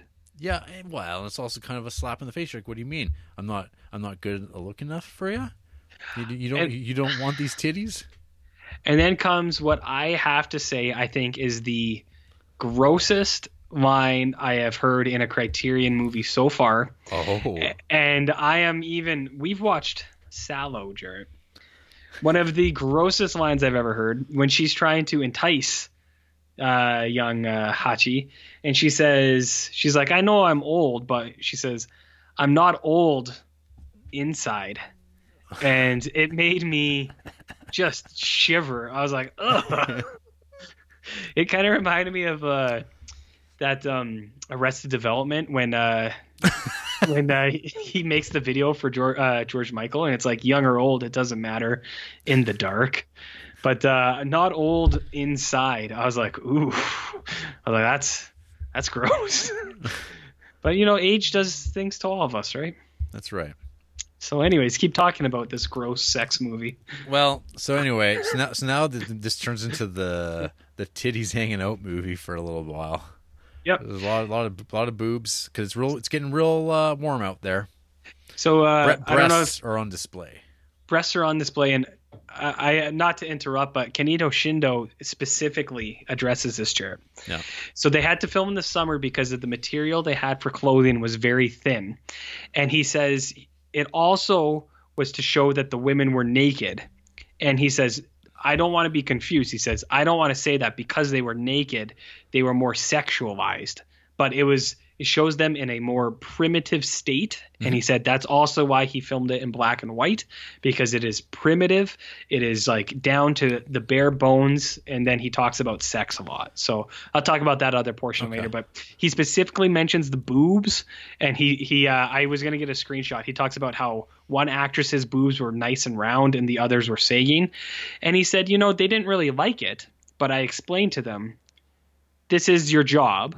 And you can't think about if your husband is going to like this or not, because this is your character for a movie. It's not really you. So you have to be naked. And he said they were really good sports about it. Well, when you're right, you're right. So just as you're talking about the breasts, and there's that scene where they're side by side, he does say, he's like, hey, listen, baby. He's like, I don't like it either, but this is the movies. We got to do this. It's not, so yeah. So now the daughter-in-law, she's sneaking off at night, banging this dude. Mom does not like this at all. Not really. It's pissing her off. She threatens Haichi, saying, "Hey, quit doing that, or I'm gonna kill you. I'm gonna kill you both in the middle of the night." And he's like, "No, you won't, because then you'll be all alone." And one night, Mom is visited by a samurai man wearing a mask. The mask that's on the covers of the poster on the DVD. And he's just like, good evening. I need some assistance.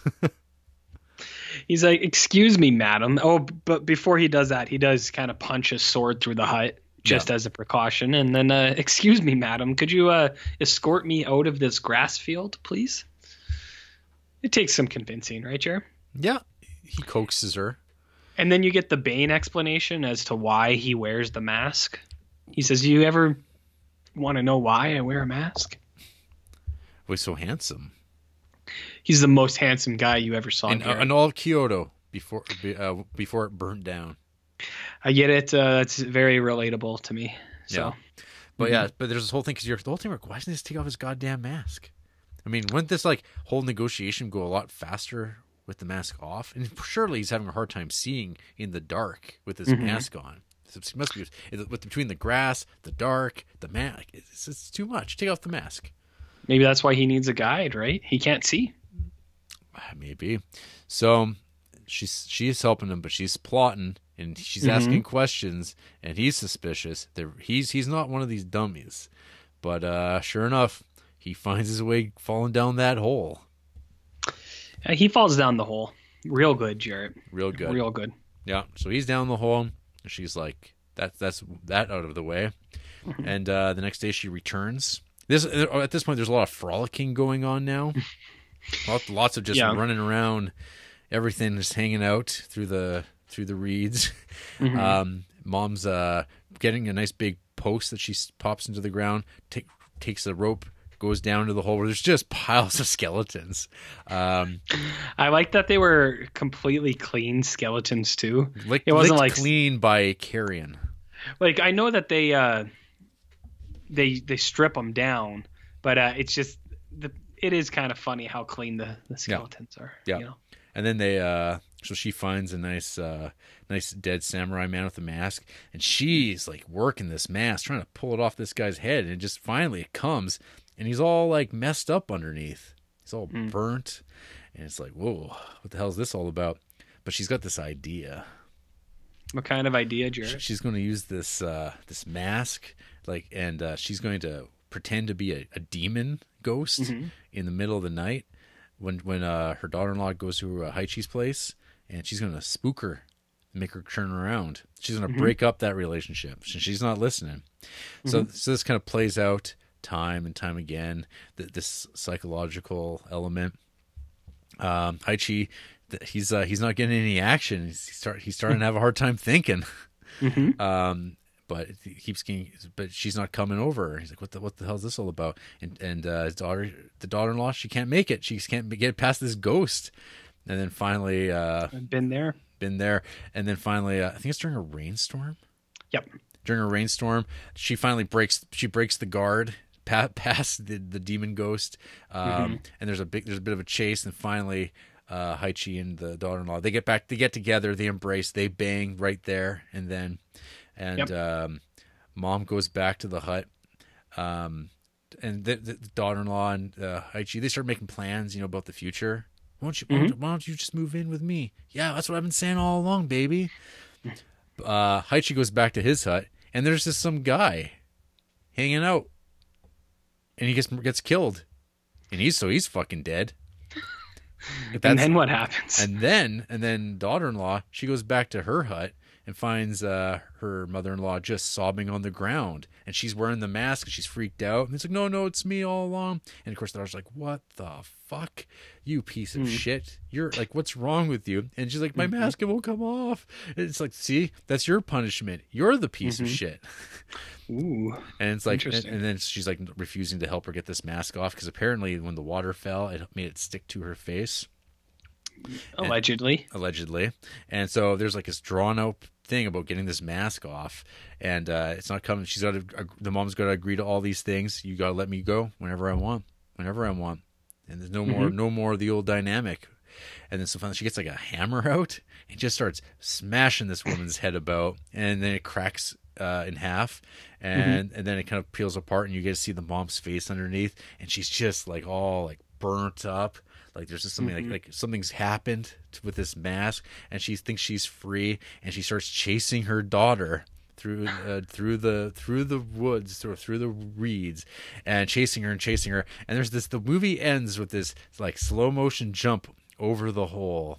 The daughter-in-law makes it, and then as the woman's jumping over it, she's like, I'm a human being. And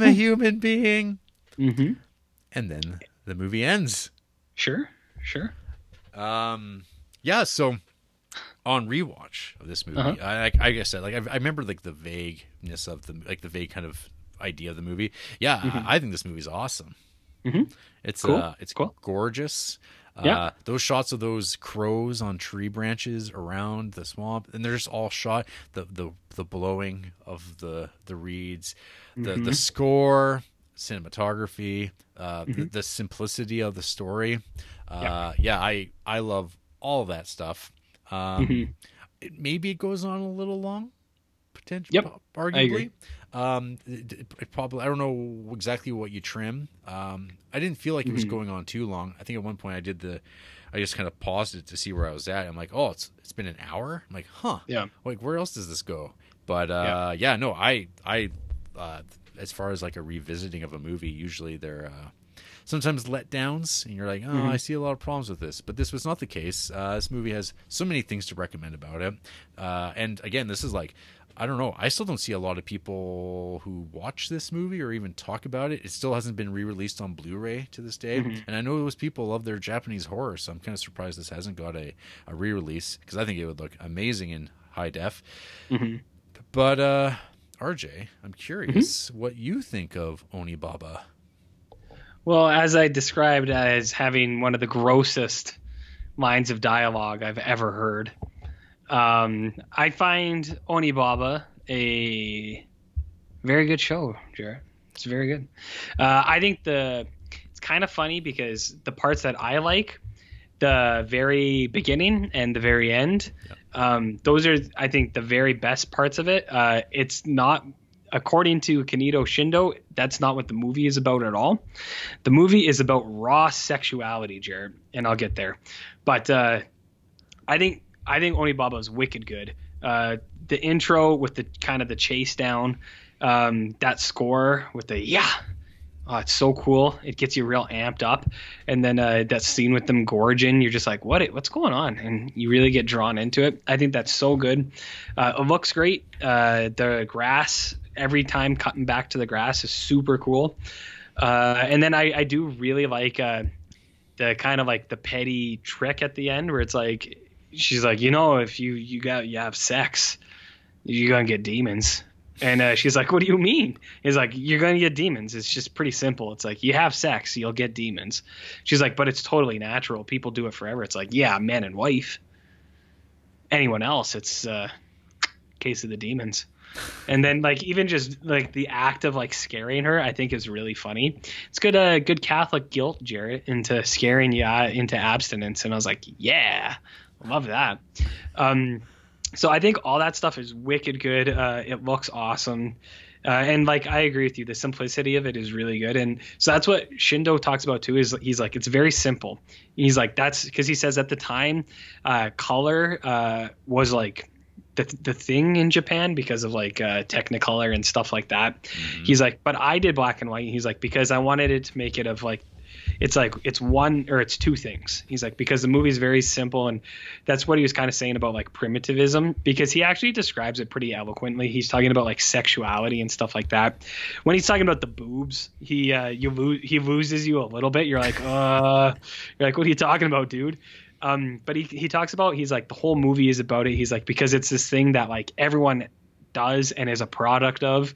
He's like, but then it gets like shamed because of what it is or something. He's like, but it's part of like human like nature and all that kind of stuff. And then he talks about how the way that the grass moves, he was talking about it like mimicking both emotions and sexuality. He's like, the undulation of the grass, he's like, it's at different like rhythms when they're happy or they're doing it or they're scared. And I was like, I didn't really get that, but I did like it cut into grass all the time. I thought that was just nice, like a nice cut. He also talks about like the music where not the score part, but when she's running through the grass, there's pigeons. And he's like, I used pigeons because they're very raw sexual beings. And again, I was like, Shindo, what do you mean, dude? So it's his interview. It's only like 20 minutes long. Some of it's really interesting, and then some of it I was kind of like, I have no idea what this guy's talking about. One other thing, which is like a super sick burn to Hashi Ken Sato, the guy. He's like, we wanted a guy who was not very good looking for this role because it would be more believable. We wanted him like primal, and then it cuts to like the actor, and he's like, so yeah, there you go. And I was like, oh shit. I was like, he's just like shoveling shit on this guy. Well, they don't want a Mifune in there. That's because that's what I was thinking the whole time. I was like, I wonder why Toshiro Mifune wasn't in here. And they bring it up. They're like, we needed someone who wasn't handsome. And I was like, there it is. That's why they didn't do it. So he talks about like that kind of stuff. And then what else was I going to say? Apparently this movie was shot and released in the same year. And it was a big success for Toho. And he talks about like the contract details, which are like crazy. Apparently Toho lent his production company money with interest. And if this movie hadn't been successful and made money, then they would have like their company would have folded because they would have had to have paid back all the money to Toho. But because it was successful, they were able to pay it off really fast. And I was like, that's such a weird thing. Like I've never really heard of that. Maybe it's common. I don't know. Or maybe it was. Then there's another supplement on the Criterion channel where it's that guy Kai Sato. It's just Super 8 footage of them filming, and there's no audio or anything. And I flipped it on, and my interest kind of waned in it after a little while, but it's there. Anyways, I liked that this is just what a lot of people I think this is like Goosebumps, The Haunted Mask. Mm-hmm. And I'm pretty sure R.L. Stein was probably into this. Friend of the show Oliver Granger highlighted that this is also The Mask with Jim Carrey. So there's a lot of influence. You can see Onibaba everywhere, Jarrett. But he was talking like the director talks about it being all sexuality, and like that's the part of the movie that I actually think loses me the most is that middle bit, that middle 40 minutes, because it does, it just dips like into not as much is happening, and it's like apparently that's what the whole movie was to him. But it's like I think the intro is really interesting, the ending is really interesting, and the middle is necessary for it because that is the story. But I think the middle part is where I get lost the most, because I'm like, well, I'm not, I know why they're doing it, but I'm not as interested in this stuff, if that makes sense. And then I don't know, it's all about the primitive primal needs of man, Jarrett. Like, what are some of your primal needs? Such as finding out that Kaneto Shindo directed a film on the life of actor Taiji Toniyama, a 2000 biographical film about the actor that he had worked with. And there is apparently some behind-the-scenes stuff from Onibaba about getting drunk with the two actresses, I guess.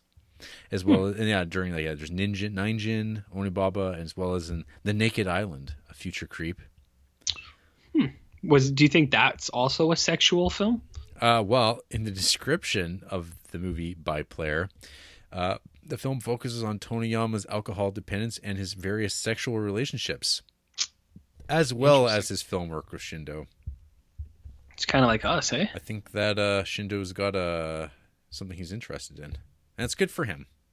Sure. I mean, he got paid for it, so yeah. How can you argue? But no, I think Onibaba is super cool. It's got a lot of really great details. Looks great. The grass is super nice. Score is wicked. Gets you amped up. It's a cool story. Sex stuff is a little weird, but you know, as what are you always. gonna do? As always, it's a little weird. But what are you gonna do, right, Jer? It's a cool movie. And I also, one thing I didn't talk about is, you mentioned it before, but the character of the Hole, I think is awesome. Like, I think that's it's so neat to have just like a physical property that is like a living character in a movie. I think that's cool. And then even the mask too. It's like, yeah, maybe the rain got some of that BPA acrylic stuck to your face and you were irritated. Maybe it was the wrath of God, Jared. I don't know. And there is something about holes in Japanese cinema. Well, it's like there's this one movie, Empire of Passion, which is about a body getting thrown down a well. And then there's the movie Woman in the Dunes, which is about a man who is basically gets trapped in a pit, essentially, and but he's not allowed out. The villagers won't let him out. They want to keep him. And so he has to live in essentially a hole. So it's like something that pops up over and over again in Japanese movies. I'm not sure. Like, and there's like what's that movie called? The Pit, the American movie, which is also about holes. And there is something creepy about holes. It's an absence. Tell me what you think about holes. I think there's what? I can tell you about who hates holes. The Shia LaBeouf movie? Yeah. Okay, tell me about who hates the holes. Directed by Joe Dante. Or another movie called, I think this is called also, like, was it Holes? Yeah, there's like The Hole? There's Holes and then there's The Hole. I'm talking about Holes by Andrew Davis, 2003, the man who brought us The Fugitive, Under Siege, Above the Law, The Final Terror. I thought there was a Joe Dante movie called The Hole. Yeah, 2009. It's probably not as good as Holes with Shia LaBeouf, though. Well, see, there's Holes with your boy, Shy. There's the 2009 American 3D dark fantasy horror film directed by Joe Dante, The Hole. Okay. And then there's also The Hole from 2001 starring Thora Birch. What's that one about? Holes. At least a hole. Keira Knightley. Desmond Harrington. Directed by Nick Ham. Who's Nick Ham? Exactly. Interesting. Okay, so tell me about who hates holes. Well, let's take a look here. Charles Yang. Okay. 1 star. Onibaba is a creepy and wonderfully atmospheric film. It does not shy away from the very base performances of human nature stirring into the mix a taste of the supernatural. However, I found myself uninterested past the 20-minute mark. It was not working for me. The relationship between the two women and the deserter, the whole love triangle thing and the evil mask wasn't to my cinematic taste. Onibaba looks cool, but the ending is not worth the wait. Interesting. This person gave 5 stars to Holes, the Shia LaBeouf movie. Huh. Jared, I'm not making this up. This is 100% accurate. I find that outrageous. Outrageous, Jared. I mean, 5-star movies aren't bad. We got Passion of the Christ, T2, Judgment Day, Mulholland Drive, Lord of the Rings, Ninja Scroll, 5 stars. Oh shit! But then we got Hereditary and Qui-Gon. So I find it weird that they say they like were waiting for it, but they liked Qui-Gon that much. This is this person's bio. Holds up the Infinity Gauntlet. Hear me, cinephiles of Letterboxd. Oh jeez. I am movie Thanos. Read my reviews, ye mighty and despair. So I mean that tells you about his half a star films, Jarrett. Swiss Army Man, half a star. Get fucked, man. What are you doing? What are you doing, bud? Crazy.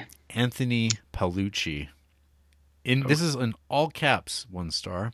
Straight garbage in the trash. Worst movie I've ever seen. Mr. Searing, I hope you see this.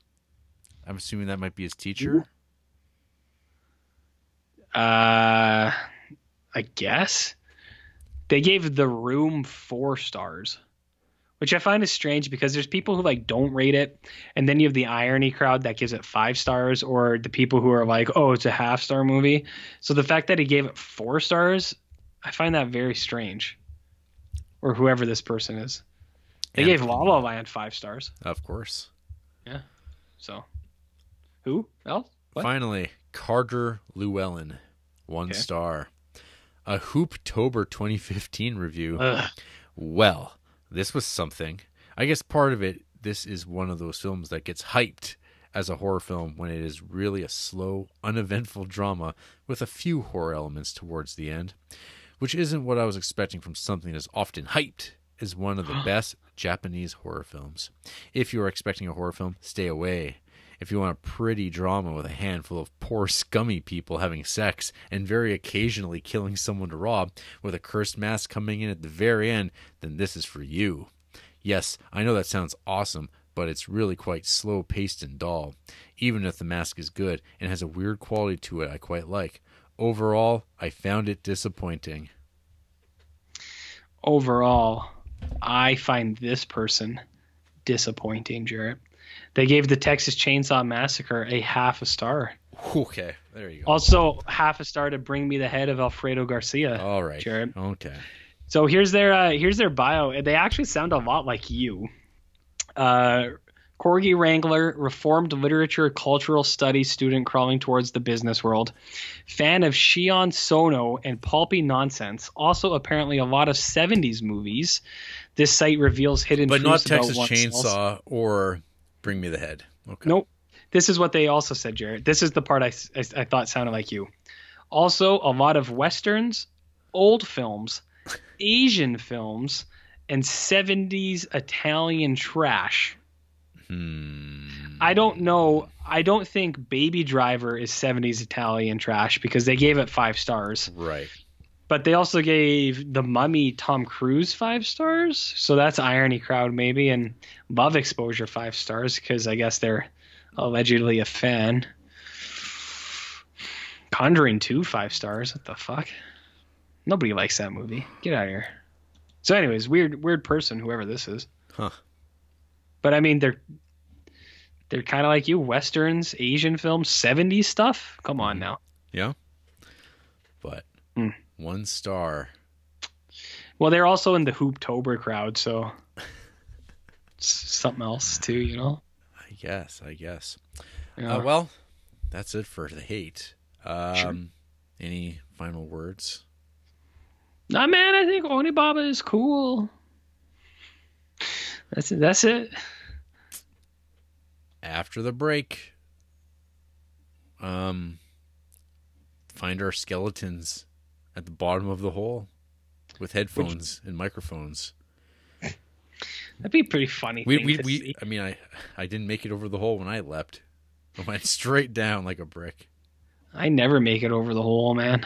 Oh, straight down. There's like, when that one guy, the first one who gets thrown down the hole, I'm like, that was a guy. Yeah, they really dump a dude down a hole. Yeah, that was hardcore. Yeah. And that was after probably being drugged through the grass all that time, too. Yeah, the guy had a bad deal. I hope he got paid. In millet.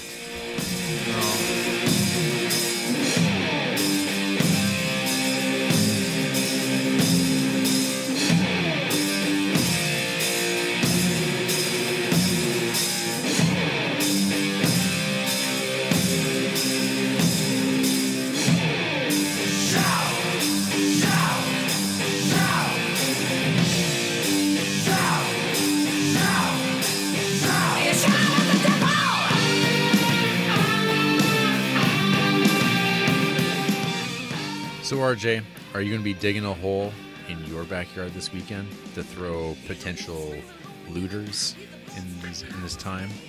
I mean, I do have a hole back there, but it's not looters I put in. What do you put in the hole? You should come over. I'll show you. You can email us at criterioncreeps@gmail.com and tell us what you put in your holes. We've got a Facebook page. Oh, We're on Instagram. Jared. We're on Letterboxd. I'm Jared Duncan. He's Barnloaf. You can follow all the gourmet movies we're watching. Yeah. Sure, you can. And we've got a YouTube. 1,300 subscribers today. How much is our RedTube subscribers up to? Just the two of us still. Oh. Well, someone will find it eventually. And we've got a Patreon. What's on that? OnlyFans type stuff? Oh yeah, all your picks. Ooh. We're on SoundCloud, Stitcher, iTunes, Google Play, Tumblr. things like that. I don't know. Next week, Spine 227. It is the return of Henry Georges Clouzot and his film Le Corbeau from 1943. What do you mean return? He's back in What did he Pog do form. before?